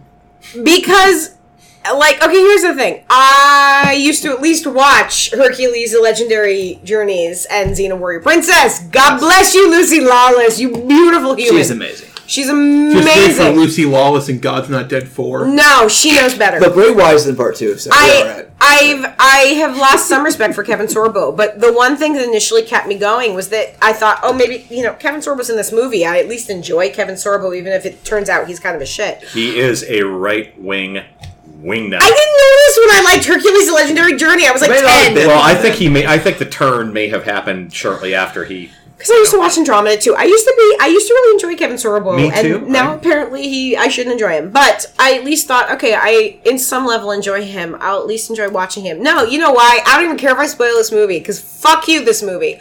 Kevin Sorbo dies in like the first 10 minutes. Yeah. He's barely He's in this the one. He's the godforsaken He's the closest movie. thing to a marquee name that is fucking misbegotten. He's the only thing of a religious propaganda movie. But at least we don't need to is. see his mummified corpse for like half a second. For like half a second. It's not even the. Oh my God. Snoring so loudly, I can't. Alright, so yeah, It's Caleb's not- showing up on this. Yep. That's how thrilling our dialogue is. It's not just that I hated this movie. It's that I resented that any of my money went to supporting this movie. And the day after seeing this movie, I had to donate money to charity because of how upset I was that any of my actual dollars... And that is the best birthday present I could have asked for. What? That I donated money to charity? No, that you hated it so much. I hated it so much, and I resented seeing it because I really resented that any of my money went to this movie's box office. Because I did not see Once Upon a Time in Hollywood in theaters because I did not want any of my money going towards Quentin Tarantino, because fuck you, Quentin Tarantino. I realize people like him. He is abusive to women. He has a woman problem, and he won't talk about it. And so, fuck you, Quentin Tarantino. I did not see Joker in movie theaters for the same reason. I really have a problem with men who are not willing to answer difficult questions about your art that might be problematic. And I've had just enough wine that I'm really going to get going on this. I really dislike giving money to things that I have a moral problem with. And I have a moral problem with the things that this movie represented. And I gave money towards its overall box office. So I then had to give more of my money, which I do not have, because I work in the fucking arts, to a cause to counteract the money that this movie got on my behalf. So it is why this movie is my number one on the fuck you scale of movies. The first three on my list were movies that I was disappointed in. This movie can go suck Satan's cock. Thank you so much for that. That's the fucking pull quote right there for the movie. This movie can suck Satan's cock. City of Geek. Appreciate you on a spiritual level. Thank you so fucking much for that. That's all I wanted from that. I just... Hearing Kim's rant on that, just... Delphin out! Game, set, and match. Tony, what's your number one? My number one... my number one is Cats. Oh, yeah, you mentioned earlier. I was... there are certain movies that are not... Oh my God. That are almost... They almost defy... like rational categorization, where they are not good or bad, but they are forces of nature, strange, menacing forces of nature, and Cats is one of those films. Did you see Cats sober, or did you? I saw Cats half sober. Half sober. And the not sober part didn't help. This is one of those projects that I know producers saw dollar signs because they happened to have a property that made $3.5 billion over the decades. And so they saw that, and they saw that there are like 3 or 4 irritating as fuck, but admittedly memorable songs. And that's more than enough to create a $100 million musical, apparently. Now, the fact that $100 million musical has nothing as far as a script goes, and was misbegotten from the get-go is an entire... It's one of those movies that you literally watch as a car wreck. Hey, cutie. Oh, sorry. We're getting some snoring. You're snoring a little bit loud, sweetheart. Yeah, that's okay. I'll try and time my rant and rhythm with. I was literally slack-jawed this entire movie. I literally did not know what to make of it. From the second that the cats emerge from the bag, it's a fucking nightmare fuel trip. Oh, totally. And the thing is, as you continue watching it, it's like every single serious moment, and we'll put air quotes around this, every single serious moment is completely and utterly undercut by the special effects and by the execution. Now, first of all, watching this movie, because I saw a stage version of it on video once eons ago, watching it play out just completely amplified every single stupid and unsuccessful and misbegotten step that is inherent in the source material. It's just a bad musical. And watching it all play out with this horrible CGI, I think that conceivably somebody could have made an interesting, just pure animated version of this. I think that is probably the way they should have done it. But for some reason, Tom Hooper decided he was going to do this horrific CGI meld of humans and cats. Probably because it was like, okay, let's exploit the fact that we have these stars in this movie. Nothing works. And every moment that tries to strain for real serious, drama. I mean, Jennifer Hudson as Grisabella is... She's Grisabella? She is Grisabella. She's 40 years too young to be Grisabella. That's just the start of it. But she's doing... I thought Judi Dench was Grisabella. No, she's Deuteronomy. She's Deuteronomy. Wait! I thought Ian McKellen was Deuteronomy. No, he's Gus the theater cat. By the way, Judi Dench just randomly announced that she thinks that her Deuteronomy is trans. I'm so confused. No evidence for that in the movie. I'm so confused. Yeah. No, me too. But as I'm watching Jennifer Hudson sing Memory, which, Jesus fucking Christ almighty, I never ever want to hear one note of that motherfucking song ever. Stop! I will throw this Tootsie Roll at she's really, it's a strange exercise in discomfort because she's really giving it her all, and yet her face is pasted on this unsettling, mangy CGI version of a cat, and I lost it. I roared in laughter as I was watching it.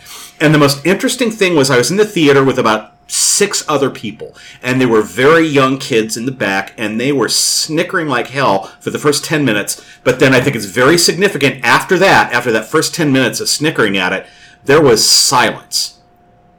Absolute silence, like they were witnessing the most horrific car accident that could ever be seen, and there were no words or expressions that could summon up any of what they were experiencing. It's so, oh my god, it's so wrong-headed on so many levels. Can I say 2 things? Please. 1, if Tobe Hooper had directed this movie, I would have been first in line to see it. Yes.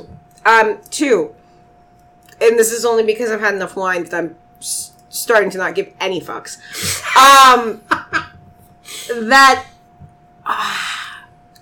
That the director's gonna be fine, is gonna be given more piles of money to do movies, but if it was a female director, she'd be fucked. You know what? I think you're right. And that pisses me off. Can I sing something? Touch me. It's so easy to leave me. That's kind of a lovely falsetto. I mean, fuck you, Cody. But the thing with the CGI cats, there's as weird as they are, they have costumes already designed for the stage. Well, that's I mean, like, because the musical's ridiculous. You know what it looks like? This is the... sorry to interrupt. With like these this is what it looks like. Things I don't know what the fuck the name is for this shit that you use, the app that you use to paste a kitty nose and kitty ears on your ass when you're taking selfies. It's called Halloween. Thank you. This is like barely above that in terms of amateurish cheesiness. It's a whole cast of A-list actors with a fucking Halloween app. You know, like, it's like literally that shoddy. But the thing is that the movie is so ill-conceived and so poorly executed that I can't comprehend any improvement in special effects helping. It's not going to help. Well, I mean, the thing is that, 10, 15 years ago, PBS did a... it wasn't a live recording of it, but they filmed it, the musical, on stage. Yeah. Like Pirates of Penzance style. Yeah. Not like they actually had sets, but yeah. It was filmed as a theatrical piece, but without an audience. Yeah. And it's... Watch that in high school. Yeah, exactly. I think that's the one I saw. It's Yeah, a kind of that's thing the I one watched that's out in there. theater class. And I've seen it live a handful of times now. Actually, the Seen youth it theater... twice, yeah, I think. Well, one of the youth theaters I work with, they did it a couple years ago as a kind of... like Harajuku style, because the director's Japanese, and so she did this like Japanese street fashion. It was actually probably the most I've ever liked the musical, partially because it was a lot of kids and they were cute. But it's a musical that's already within the theater community fairly divisive. You either generally like Cats or you don't.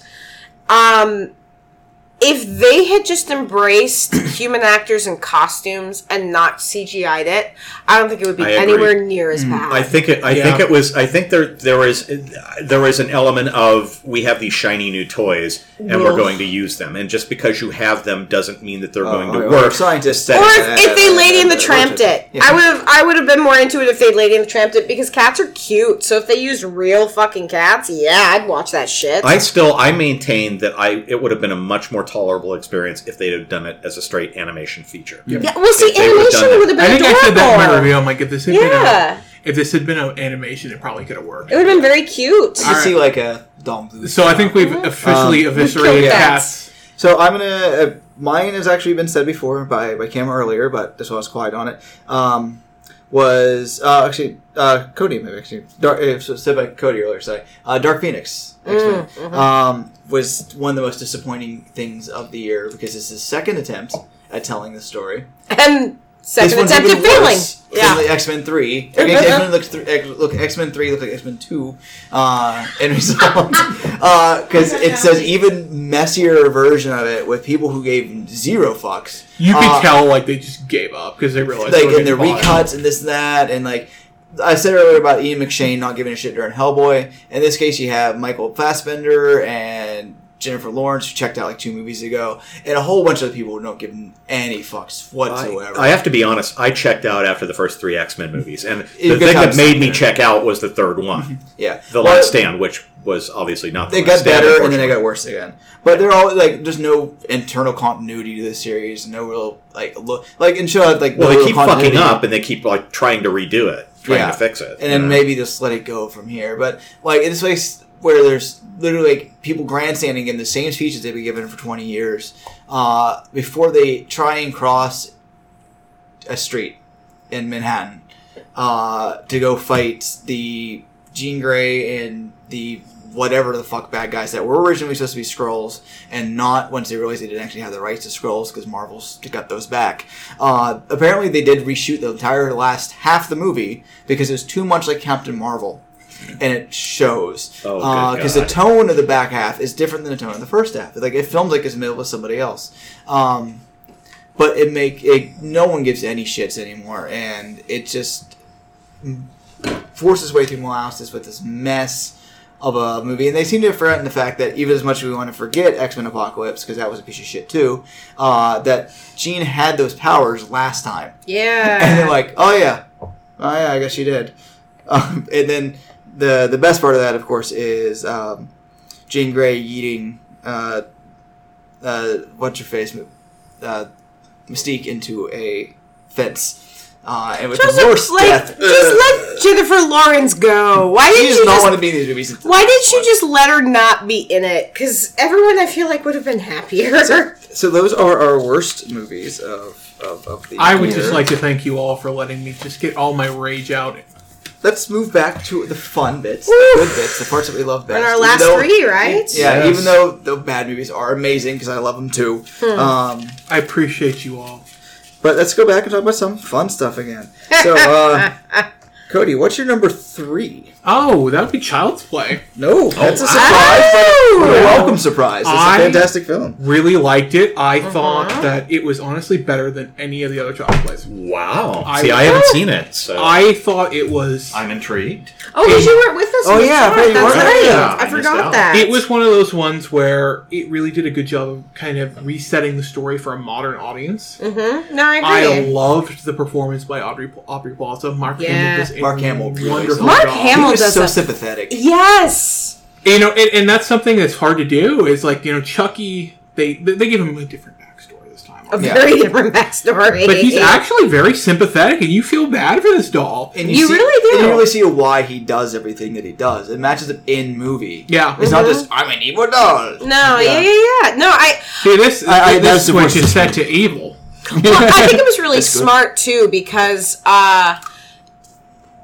if you're going to reimagine a classic film, you need to do something different with it. And there's some bizarre comedy in there too. There really is. Like when Yeah. you know, there's the scene where the head's wrapped up, and then I love the scene towards the end. Spoilers, where the Chucky doll also stabbed that guy in the mascot costume to death, and the blood just gets all over that little girl. And Fucking it's great. going and going. But it's also like mean in many ways, which is wonderful as well. Yep. Yeah, I think anyone who there's so many people who like just saying "fuck Child's Play" for existing without actually watching a movie. I think anyone who actually watched it with an open mind dug it. In my opinion, goes in the pantheon of horror remakes with Dawn of the Dead, 2004, and Hills Have Thing. Eyes in The Thing.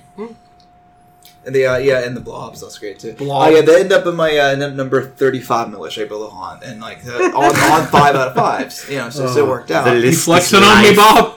No, I'm saying I agree. It No, ended I just up in was my fucking with my good. Bob's innocent- system is It's in his top 40. intense. Yeah, Yeah. it's in my I'm face impressed. occasion on the weekly top 40 of Child's Play. I lost the actor. All right, Kim. Go ahead. Kim. Oh, my number 3 is Little Women. Ah. I saw it. Wake me up when it is big women. I just threw a Tootsie Roll at Cody. But unfortunately, it was wrapped, It's true. which lacks the impact of an unwrapped Tootsie Roll being hurled at it. I saw it yesterday, and I was a little. Did you throw that down my shirt? It went up front. No, it went down. It went down. I was going for your head, and I kind of missed. Well, my boobs are bigger than my head. So. What they are? Oh, I think that was the packing slip from your shirt. You didn't see that. All right. You. Anyway, Women. we're talking about female shit. Okay, so I saw it yesterday in the theaters. I was a little skeptical because I was a big fan of the '94 version, Which is terrific. which is terrific. That being said, I think at least in terms of nailing some of the characters, this got it. It not only got it, but Reddit updated them very well. it updated them without really feeling well. cloying.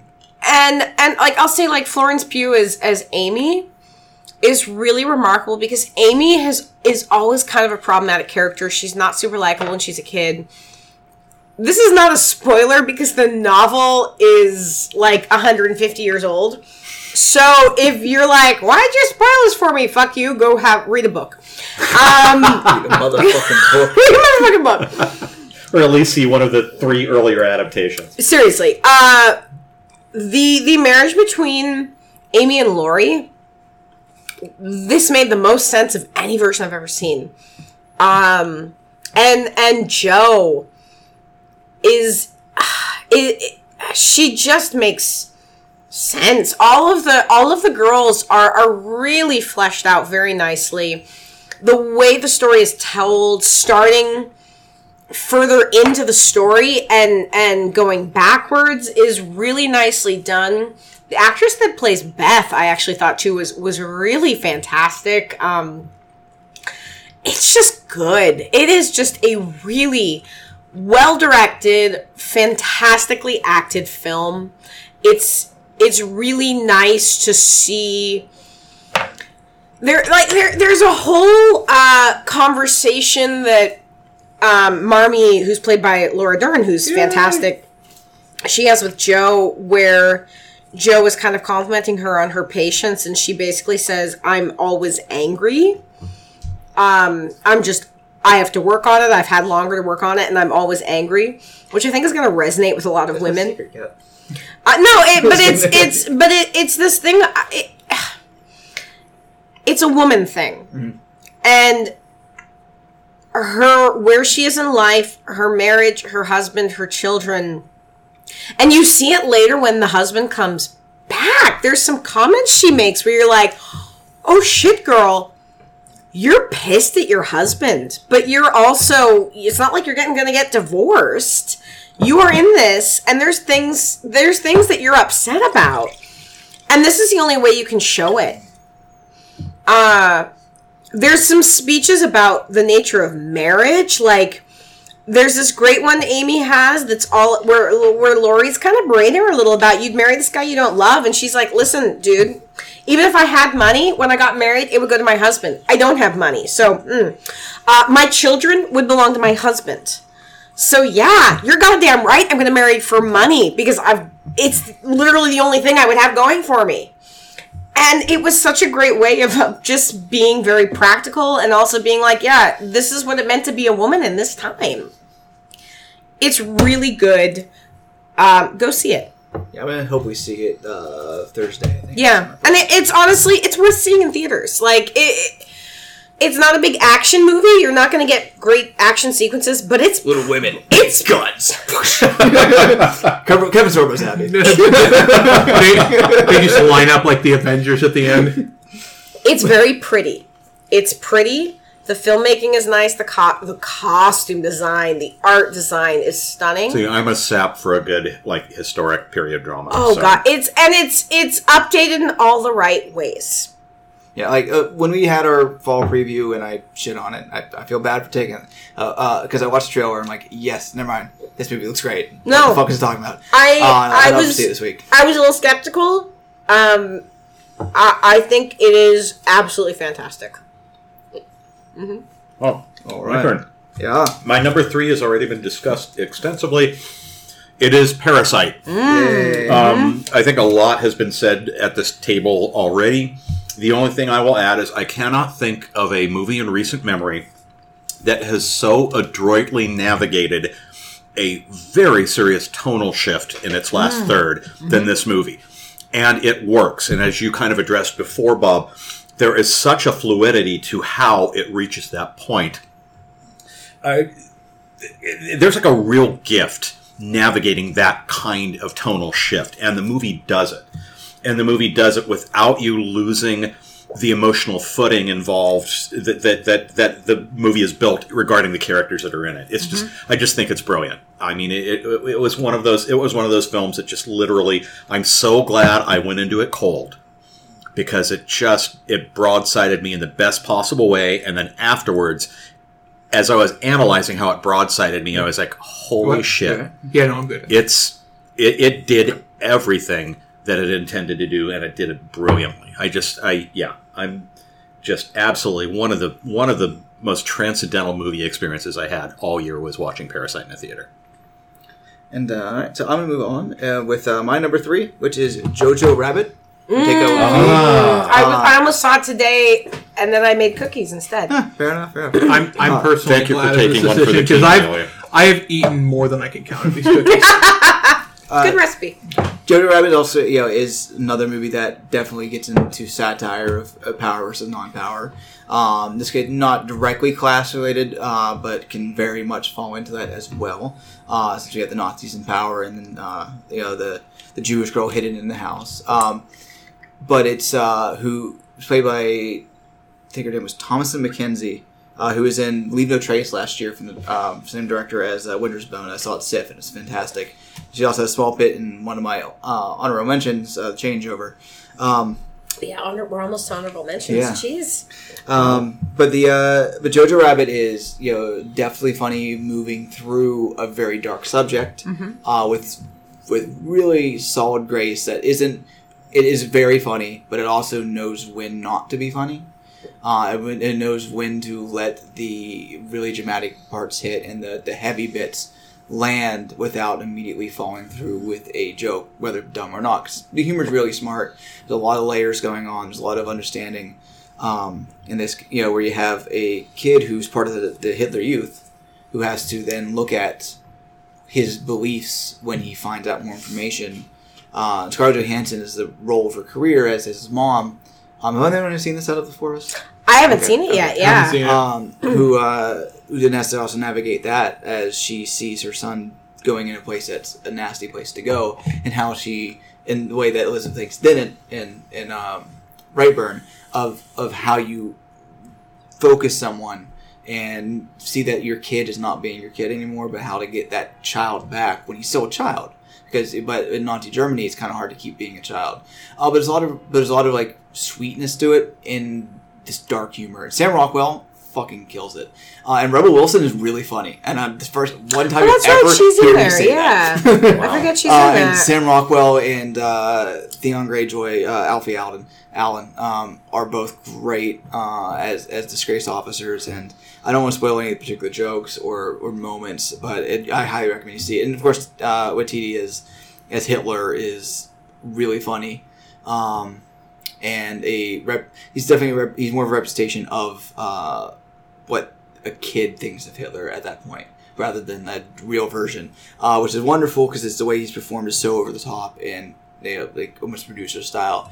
And my final note on there is like one of my favorite things I read this year was an interview with Titi when he's talking about preparing for playing Hitler, and someone asked like how much research he did. 0.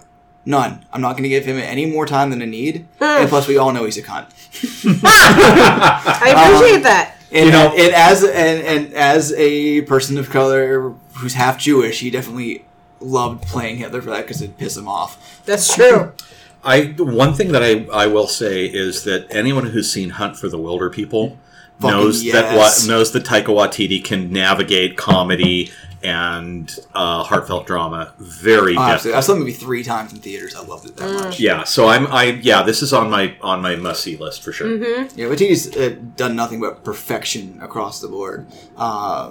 Maybe Eagle vs. Shark was a little bit iffy, but What We Do in the Shadows is one of my top 5 movies. And the TV series, oh my god, really up there. And then he directed the last episode of Mandalorian, so he's in for Thor. He's really on a roll, and it's great to see him really explode because he was. I heard that. Number You were 2, scraping. I really like these. I mean, that's okay. I do too. That's why I. Number 2. What happened when they're in front of me? Rocketman.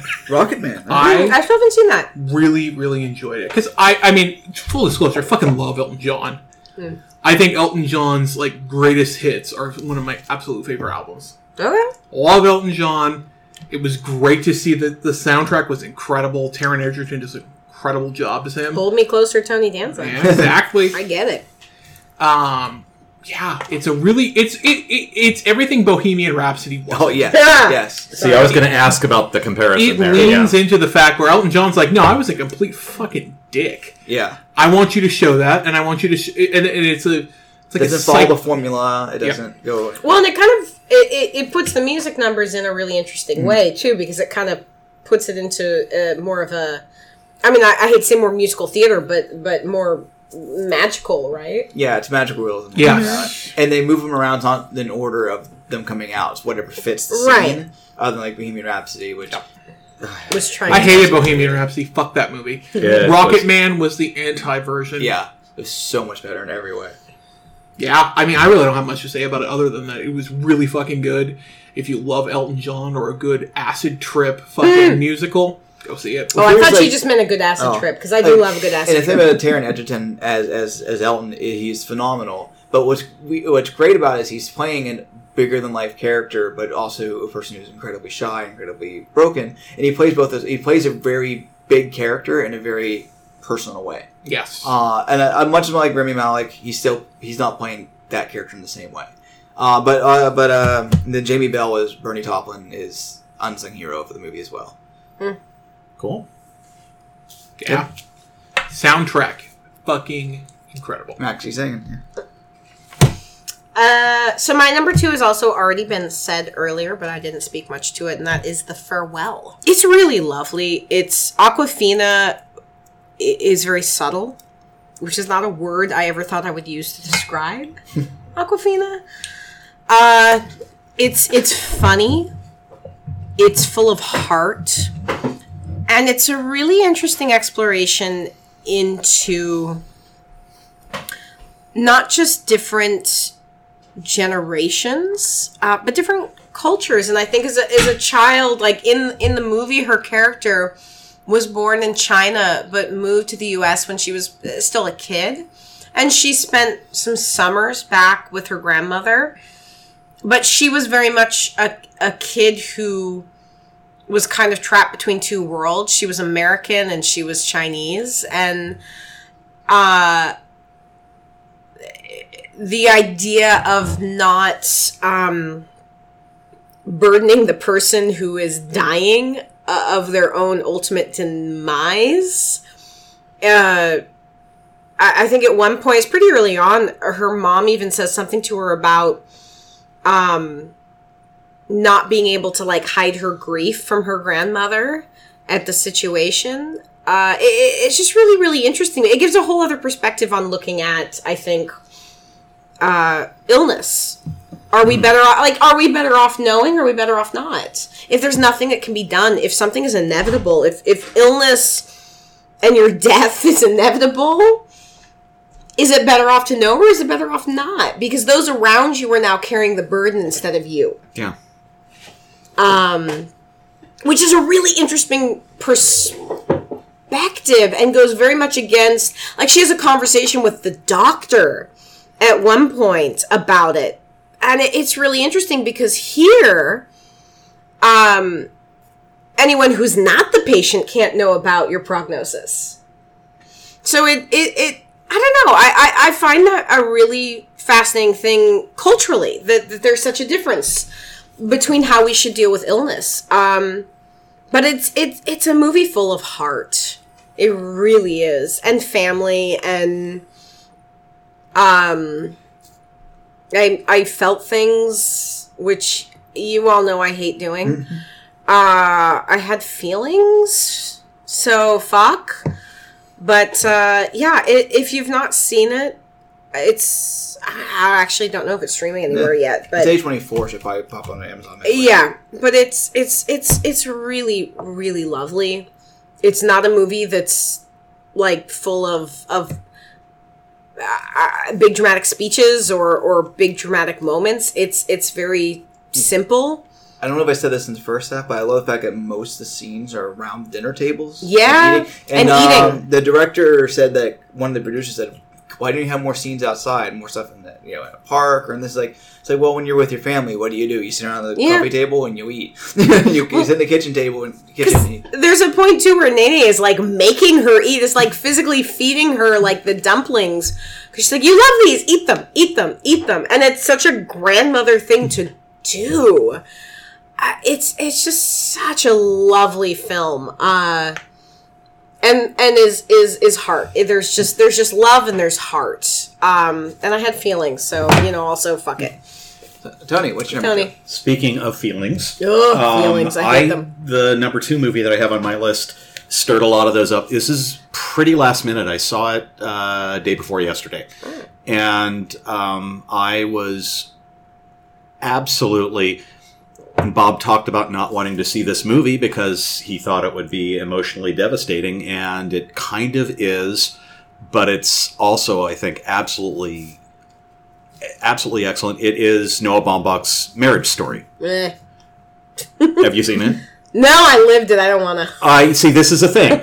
Full disclosure, I did as well. I only watched. I think mine is too fresh still, but Yeah. I watched the scene where Adam Driver sings "Being Alive," which I Yeah. will say, whoo. But after just watching that, I was like, I'm not ready to watch the rest of this movie. It is. We'll watch it eventually. Yeah, I will. will. I'm not officially ready for it yet. I will tell you that it is definitely an emotional ringer. There are a couple of things that I want to get out of the way right now because these are things that probably people would carp about in the first place about the movie. One is it is basically about a couple of rich white people.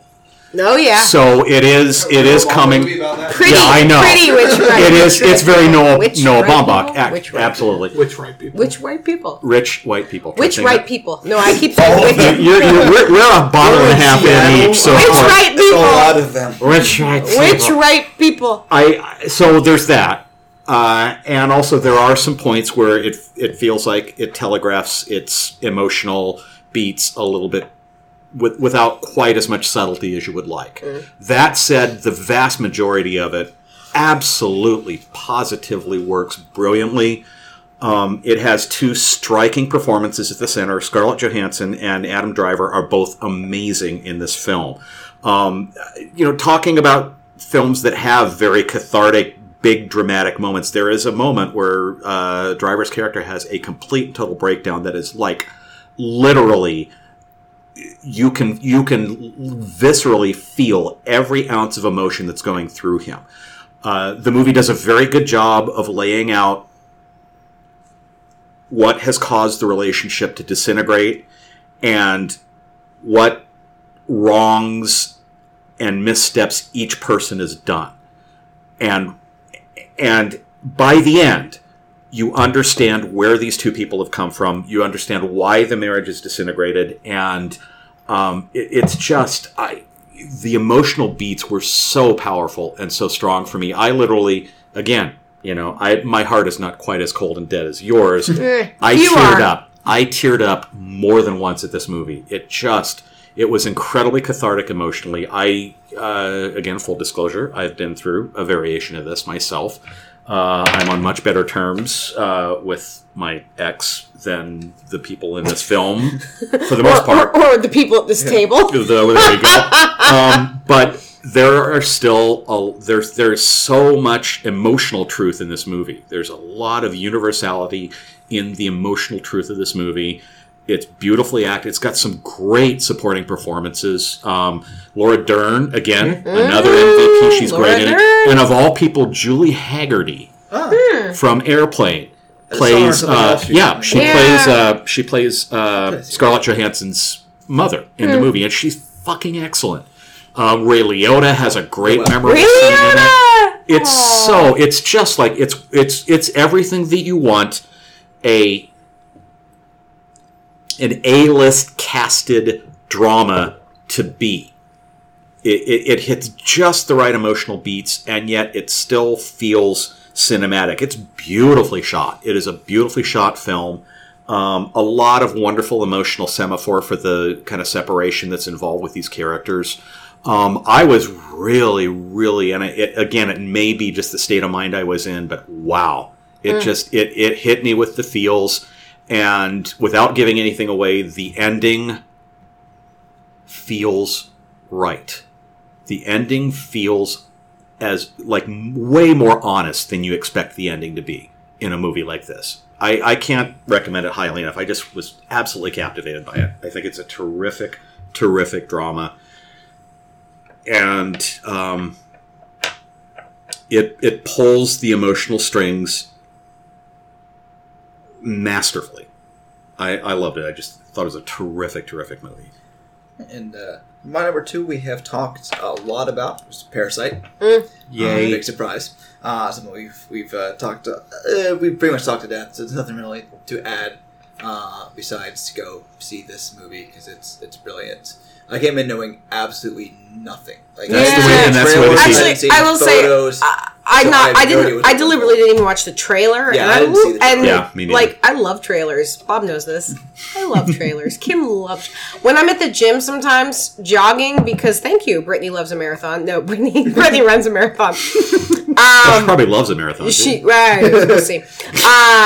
But I'll watch movie trailers because I like trailers that much, and they distract me for 3-minute increments while I'm trying to jog. Because fuck you jogging, but I'm doing it because I want to run a marathon.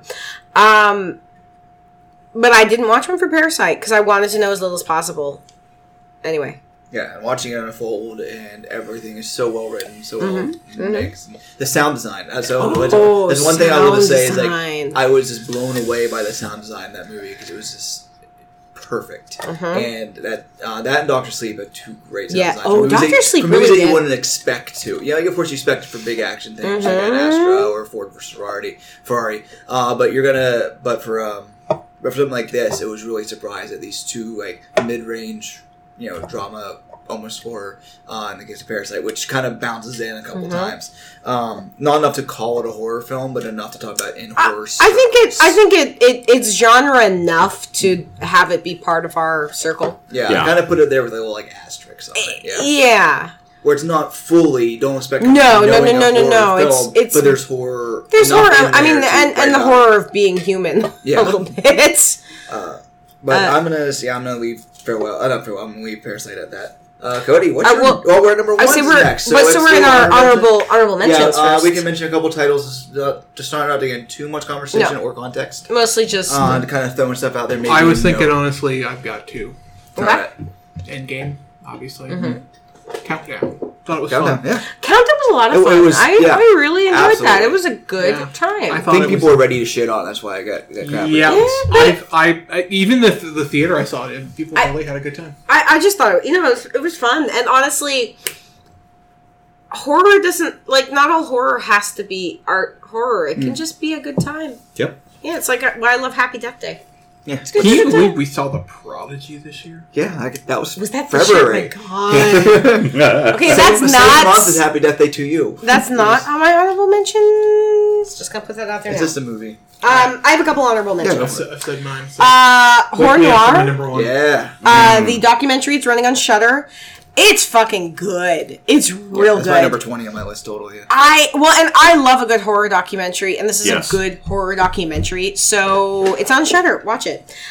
Captain Marvel, also Avengers Endgame. The Marvel, and I give a shout to Spider-Man because I love me as Spider-Man. But yeah, Captain Marvel. Yay, lady superheroes. Hagazusa.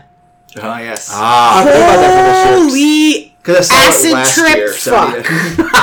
Honestly, Okay, that's another pull quote. Another pull quote. Holy acid trip fuck. And one of the reasons why I struggled with whether or not to put it even on my list was when it came out. Yeah, I saw it SIFF last year, but but it got a wide this year. Yeah. It got a wide release this year. The visuals, my fucking god, the visuals are stunning.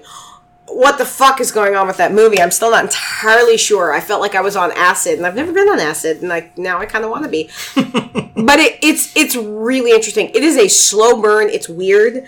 It's got some freaky parts. It's got some trigger warnings, but it is a really interesting film. Sweetheart. Oh, that just started streaming recently. It's on Netflix. It's another. It's not a high budget one, but it's a good movie. It's a really good, really good movie, and I watched it recently and was genuinely surprised and impressed. And again, it's another one where a lot of it's carried on the performance of the lead woman. She is just fantastic, and the first chunk of the movie, it's just her. It is just her doing her thing, and she is so good. And on that note, let's also talk about Nightingale. That was one, was on my list, was off my list, was on my list, was off my list. It is hard to watch in I think, again, for the ladies, there is some sexual violence. It is, that being said, it is not glamorized. It is filmed in a way in which you, this is a weird thing to say, how you would want that kind of thing to be filmed. I think it's done the best way it can be. It's also historically accurate. Sadly. But it is a movie that I started, I couldn't stop. I started and I was captivated by. And the ending is it doesn't feel sad the way you kind of think it should. It's weirdly hopeful. I also want to give a shout out to Fleabag because I've just like binged it and it's awesome. Also, the Peloton ad, because... Best horror film of the year. It was the best horror film of the year, but also, I'd never actually heard of these bikes until these commercials. And now I'm kind of obsessed with the idea of them. So thank you for that. All right. That's a shit ton of shout-outs. Yeah. Again, continuing with the theme of directors who made really great horror movies as a first shot, I, and my honorable mentions, would also heartily agree with The Nightingale, which is directed by Jennifer Kent, who directed The Babadook, which is, to this day, one of my very favorite horror movies of the decade. And I'll just echo what Kim said. It is a unremittingly harsh watch. It is absolutely devastatingly brutal. It is an absolute primal rage scream against the patriarchy. And on that standpoint, it works so effectively. I'm blanking on the actress's name, the lead in this film. She is brilliant. Oh, she is stunning. Excellent. She is stunning. The movie is beautifully rendered in terms of period detail. It gives an insight into a part of the world and a part of that country's history, Tasmania, that most of us are not aware of. It is outstandingly acted. It is wonderfully shot. It is wrenchingly emotional. The reason it didn't make my top 10 is, in addition to the fact that it is very brutal and hard to watch, for me at least, the ending kind of fell off the rails a little. I felt like it kind of lost its way. Similarly, speaking of honorable mentions, this is like, but for a few better movies that I saw, this would have been the year of sophomore efforts by people who made great horror movies on their first try. And the other one that I wanted to mention was Under the Silver Lake, which was directed by David Robert Mitchell, who directed It Follows. It is a shaggy dog neo-noir starring Andrew Garfield, who is terrific, as kind of a slacker stoner who is in pursuit of the whereabouts and identity and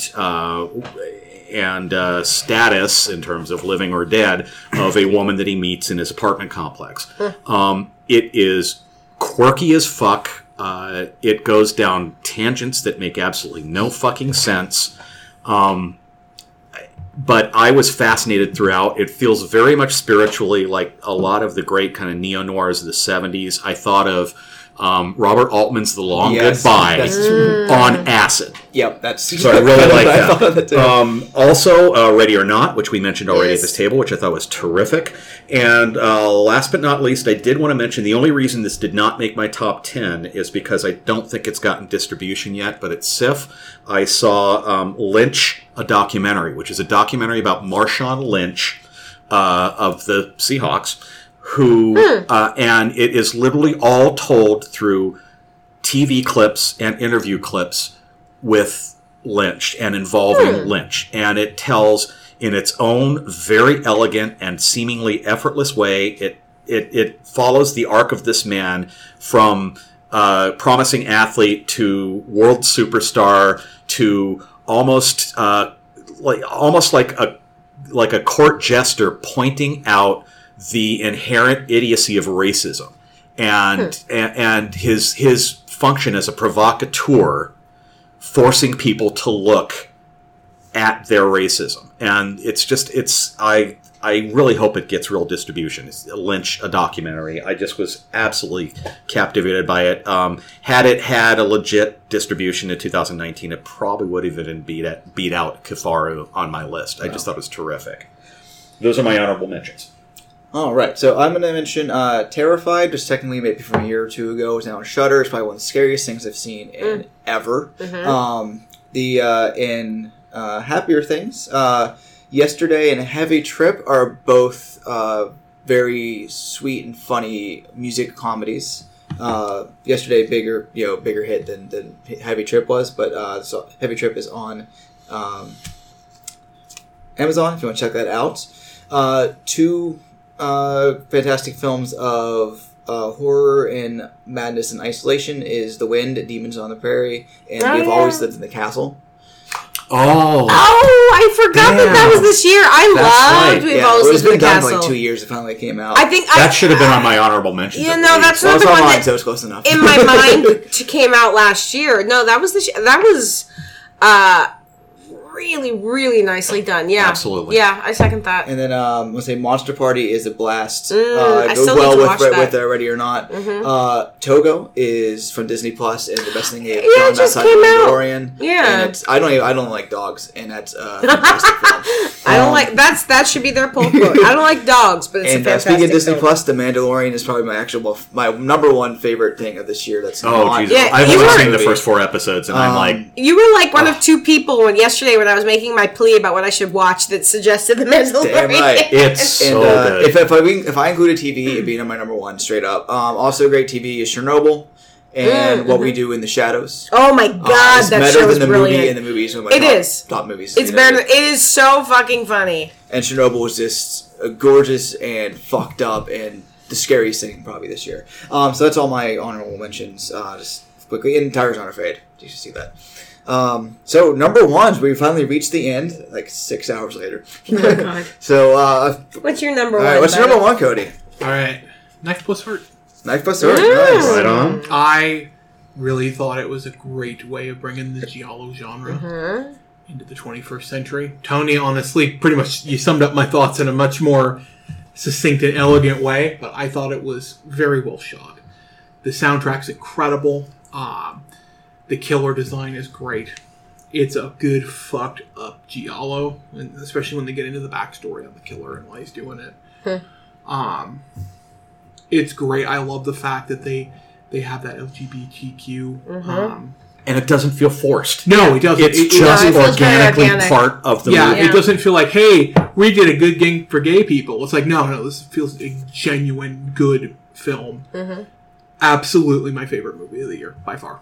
Damn.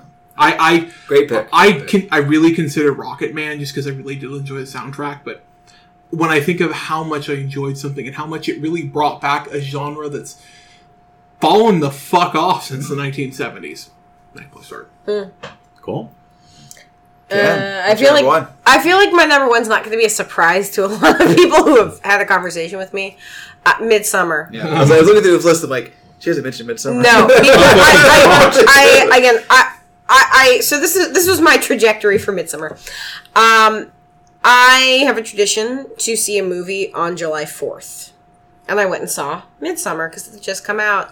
And then that Sunday, I we saw it believe, is Sunday. when we went and saw it at Arc Lodge. Yeah. And then I went and saw the director's cut. So I saw this movie in theaters 3 times. I was another one who was really reluctant going in. Hereditary, I thought was gorgeously acted and beautiful to look at, and I still don't know if I liked it. It was I could never watch it again, honestly. it was a really rough movie to watch. Yeah. And I had concerns going into Midsummer initially that I was going to feel similarly. And without spoiling the ending, it's cathartic. I found it to be full of joy. I leave the theater every time with a smile on my face. I feel lighter. The scene with all of the women crying with her, That has some serious yeah. symbolic resonance. That is Absolutely. like, yeah. I think I've said this in our City of Geek chat. I, in general, am fairly hard on male directors and their portrayal of women. There are very few male directors who I feel like understand women the way women understand women. And he is one of the few who I think has portrayed women accurately and in a way that feels real and feels organic and feels right. the sensitivity and the... I mean, this is really... It's a horror film, but it's a movie about the end of a relationship and the end of a bad relationship and a relationship where there's gaslighting and there's...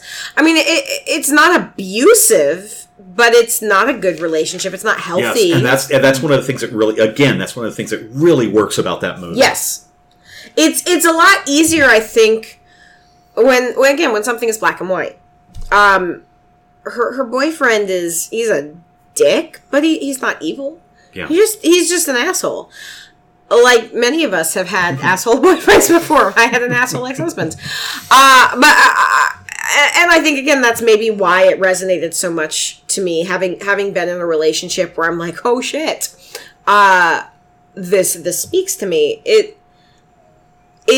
really, more than any movie I saw this year, felt like my truth. And I think is not only going to be, again, it's my number one for the year, but this is going to be one of my number one movies ever. So it's terrific. I can't wait to see it again myself. Yeah. I want to see the director's cut. I have it on Blu-ray.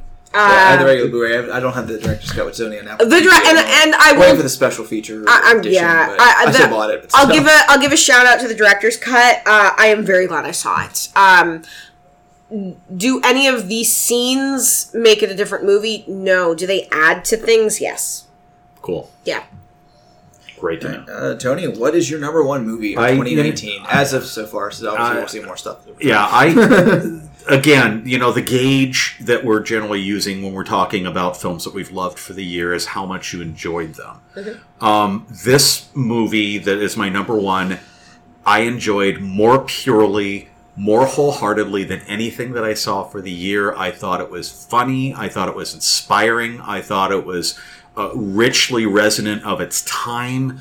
And I thought it captured the joy of creation, of making art better than anything I saw all year. And that was Dolomite Is My Name. Oh, I loved this movie.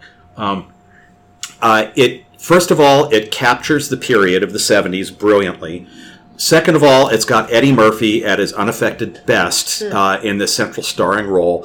And it does a wonderful job of laying out how Rudy Ray Moore, this doughy, mid-30s, unspectacular guy, created a persona built partially from slave-era folktales that he got from homeless guys. And there's a wonderful montage where you see him literally creating the Dolomite persona because he's talking to these older homeless guys who basically knew these stories back and forth because their parents or grandparents were slaves. And so it's this wonderful celebration of black culture. It also captures the sheer joy of creating better than... any movie that I saw this year easily, and I could probably go back a couple of years, because it portrays the entire creation of the first Dolomite movie from the ground up, and how everyone who was doing the movie didn't know what the fuck they were doing, and yet against all odds they made it happen anyway. It is beautifully acted from stem to stern. Murphy is great. Wesley Snipes needs an Oscar nod for this movie. He plays D'Urville Martin, the director of the film. He's like this charismatic, wonderfully colorful, drunken character. It's such a great turn from Wesley Snipes. It's just so good to see him back on the screen doing something good. The movie's directed by Craig Brewer, who did Hustle and Flow, and it's got this great, wonderful rhythm. There's something almost punk rock and hip hop to the way that Rudy Ray Moore created the Dolomite character, and the movie captures that beautifully in just a couple of minutes' time. And most importantly, most crucially, it telegraphs the sheer joy of filmmaking and of creating from the ground up. And I think one of the key factors to this is, in addition to being kind of a triumph for Craig Brewer, I think it's also a triumph for the two screenwriters, whose names I am blanking on, but they were the screenwriters who wrote Ed Wood. Yeah. And so this movie... That's all they've done. Is and this, Ed Wood, The People vs. Larry Flint, Larry Karaszewski is one of them. I forget the other gentleman's name. This is another, this is like a recurring theme in the films that they're writing. A lot of the time it's just these fact-based stories. And I mean, Ed Wood is like one of the other great movies about the sheer joy of creating art with a bunch of other people. The whole let's put on a show thing. This movie, I think, does it even better. And it's got so many great, colorful supporting performances. Cody Smith-McPhee is terrific in it. He's playing Nicholas von Sternberg, who's like the son or grandson of oh God, I'm forgetting Sternberg, the director from the 20s of all things. He's great in it. And it's also just an exhilarating glimpse at the 70s. It's just the period details are right. The spirit is right. The strange sense of innocence is right. And the way that this guy united a black audience and gave them something to rally around is just really super exhilarating, inspiring. I mean, this movie I left this movie feeling inspired and on top of the world. I just think it's terrific. It's one of the best movies about movie making that I've seen in the last few years. Nice. All right, we come down to our final All right, number Bob, one. bring it home. No, I'm kidding. Wait for Cody to murder I actually was surprised that wasn't on Cody's worst of. Honestly, after Star Wars, No, Three Men was not my number one. My number one actually was mentioned earlier. It was Tony mentioned The Lighthouse from Robert Eggers. A wonderful exercise in isolation, like the wind, but of insanity and this non-stop onslaught of everything and how it wears you down, both of how you're dealing with someone else is there, the foghorn going all the time, all the birds. Oh, Birds. and the sound editing. The sound on that movie is amazing. And I know some people didn't like the fact that it was shot in Century Square. Yeah, 16 by 9 or whatever. Yeah, Oh, but see, that was something I thought was cool. I thought it was fantastic choice because it really got the it captured the it's feel of the movie. claustrophobia. Yeah. This extreme claustrophobia is beautifully shot for black and white. It was forced in black and white, so it made the extra level on there. I don't think it would have worked nearly as well in color. The dynamic between Defoe and Patterson was beautiful. The weird imagery, and you're not sure exactly what's happening and why and how fucked up it gets. It's absolutely a horror film. Anyone who says it isn't paying attention. Anyone who says it isn't has a very narrow view, mostly like Saw and Friday the 13th of what horror is. And it's Willem Dafoe knocking out the park. He says his speech from later, and it's like in the trailer of like, how long have we been out on this rock? 2 weeks, a day. It's so effective. The way it turns and like the way it twists and turns each other back and forth, and just how it's just beautiful. And it's just two dudes in a row, basically. Yeah. It's two dudes in a lighthouse. It's just insane how well it works. And it got me in all the right ways, and I absolutely loved it. One of the best times I watched in theaters, the person behind me was like, had no idea what the fuck is going on. And they were voicing it, not in an annoying way, more of like, what? Huh? What the shit? I will say this. I have never in my life yelled something out in a movie. I did during Cats. At one point, you can ask, I think Lauren and I talked about it in the video, I didn't think I was this loud, but I loudly yelled, what the fuck? That was like a Serenity when I went, oh, fuck off. Yeah. I was like, yep, sorry, I could not help it. It just came out. But The Lighthouse was a brutal, wonderfully filmed movie. That I cannot wait to watch again and again. It comes out in DVD on the 7th, and hopefully I can afford to buy it. No, I'm kidding.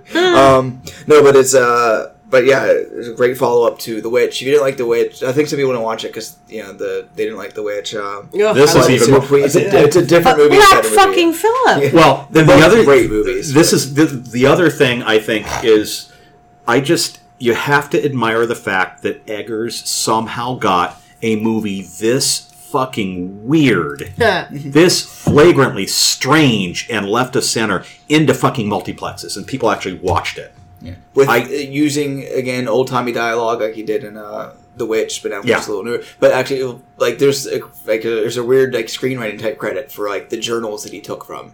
Well, I will say I appreciate that part of his approach to filmmaking is it's not just historical accuracy. It's he was like- put them out on the rock. well, no, but I mean, like he fucking commits to the language down to every last little phrase. And Yeah, no, but But phrasing and farting and gets there. he really looks at his references to get the dialogue correct are remarkable. Not only it's jargon heavy dialogue, but you Yeah. don't feel taken out when you're watching it. well, again, I It think it's feels what right. adds to totally. creating his. That's what sucks you in. Yeah, He brings you a different world. I have no idea what salty shit they just said, but they seem to know what it is. Okay. well, I mean, but the same way in The Witch that sometimes it was so dense. I saw it at the Egyptian, which was lovely, but there was times I was like, "What the fuck did they just say?" And so the second time I watched it with the captions on, just The to make Witch, sure. Yeah. No, but to make sure I didn't. Understandable, yeah. Particularly, anytime you have accents involved, even British accents, which I usually do pretty good with, but sometimes there's something that just doesn't hit the ear right. Yeah. I really appreciate his authenticity to dialogue because there's directors who are really authentic when it comes to every other detail around them, but they don't look at dialogue the way he does. Yeah. And that's remarkable. Yeah. But that kind of wraps us up. We God, went 12 hours later. Yeah, it's at 2:00 in the morning as we're doing this. It was God. several Holy hours. shit. It's fair to say that 156. that our movie of the year is Midsommar. Is in all 4 of our places. It ranks pretty high. Is that the only one that's in all 4? I think so. Wow. And then I did a. Oh, wait. I did Oh, a little Parasite. Bit, Parasite was not on his. No. Oh, Cody didn't have it. yeah, that's right. That ended up. So that was our number 2 so I did a ranking system in which, if it was a 10, you get 1 point. If it was a 1, you get 10 points. And then for all the movies talked about tonight. So it makes Oh my God. Midsommar just got 25 points, making Okay. a winner, followed by Parasite, and then because Cody and I both counted so high was The Lighthouse, even though they do so. Tony. So it's a little bit uneven. And then Knives plus Heart was our number 4 release, and then The Farewell after that. So that was our top 5 of the year. If you do from that schedule. I'm just glad at the end of this podcast that they revealed that we're all still alive. And if you're continuing to hear that sound in the background, that It is Carolyn Yeah. sleeping. Carolyn snoring. We all survived. Hopefully you did too. If you listened to us, it's probably just Eric and Jen. At this point. Yeah, probably. But subscribe to everyone else's podcast. Subscribe to ours. Share us, like us. Pretty please. Go to citypeak.com. Tell us what your favorites were of this year, and then of course read my little write up of everything I watched this year because I spent too much time working on it. I need somebody to read it. So we'll see you guys next time. We'll see when we get the time to get everything together again. If we get the chance, it probably be the spring preview, but or winter preview, but we'll just see what we feel like. This is Bob. Odie. Oh my God, are we 12? Yes. This is Kim Last but certainly not least is Tony. and Tilly in the background. And Carolyn in the background as well. Oh, yeah, that's right. So thank you for listening, and we'll see you next time. Remember to stay geeky and subscribe. Bye. Bye.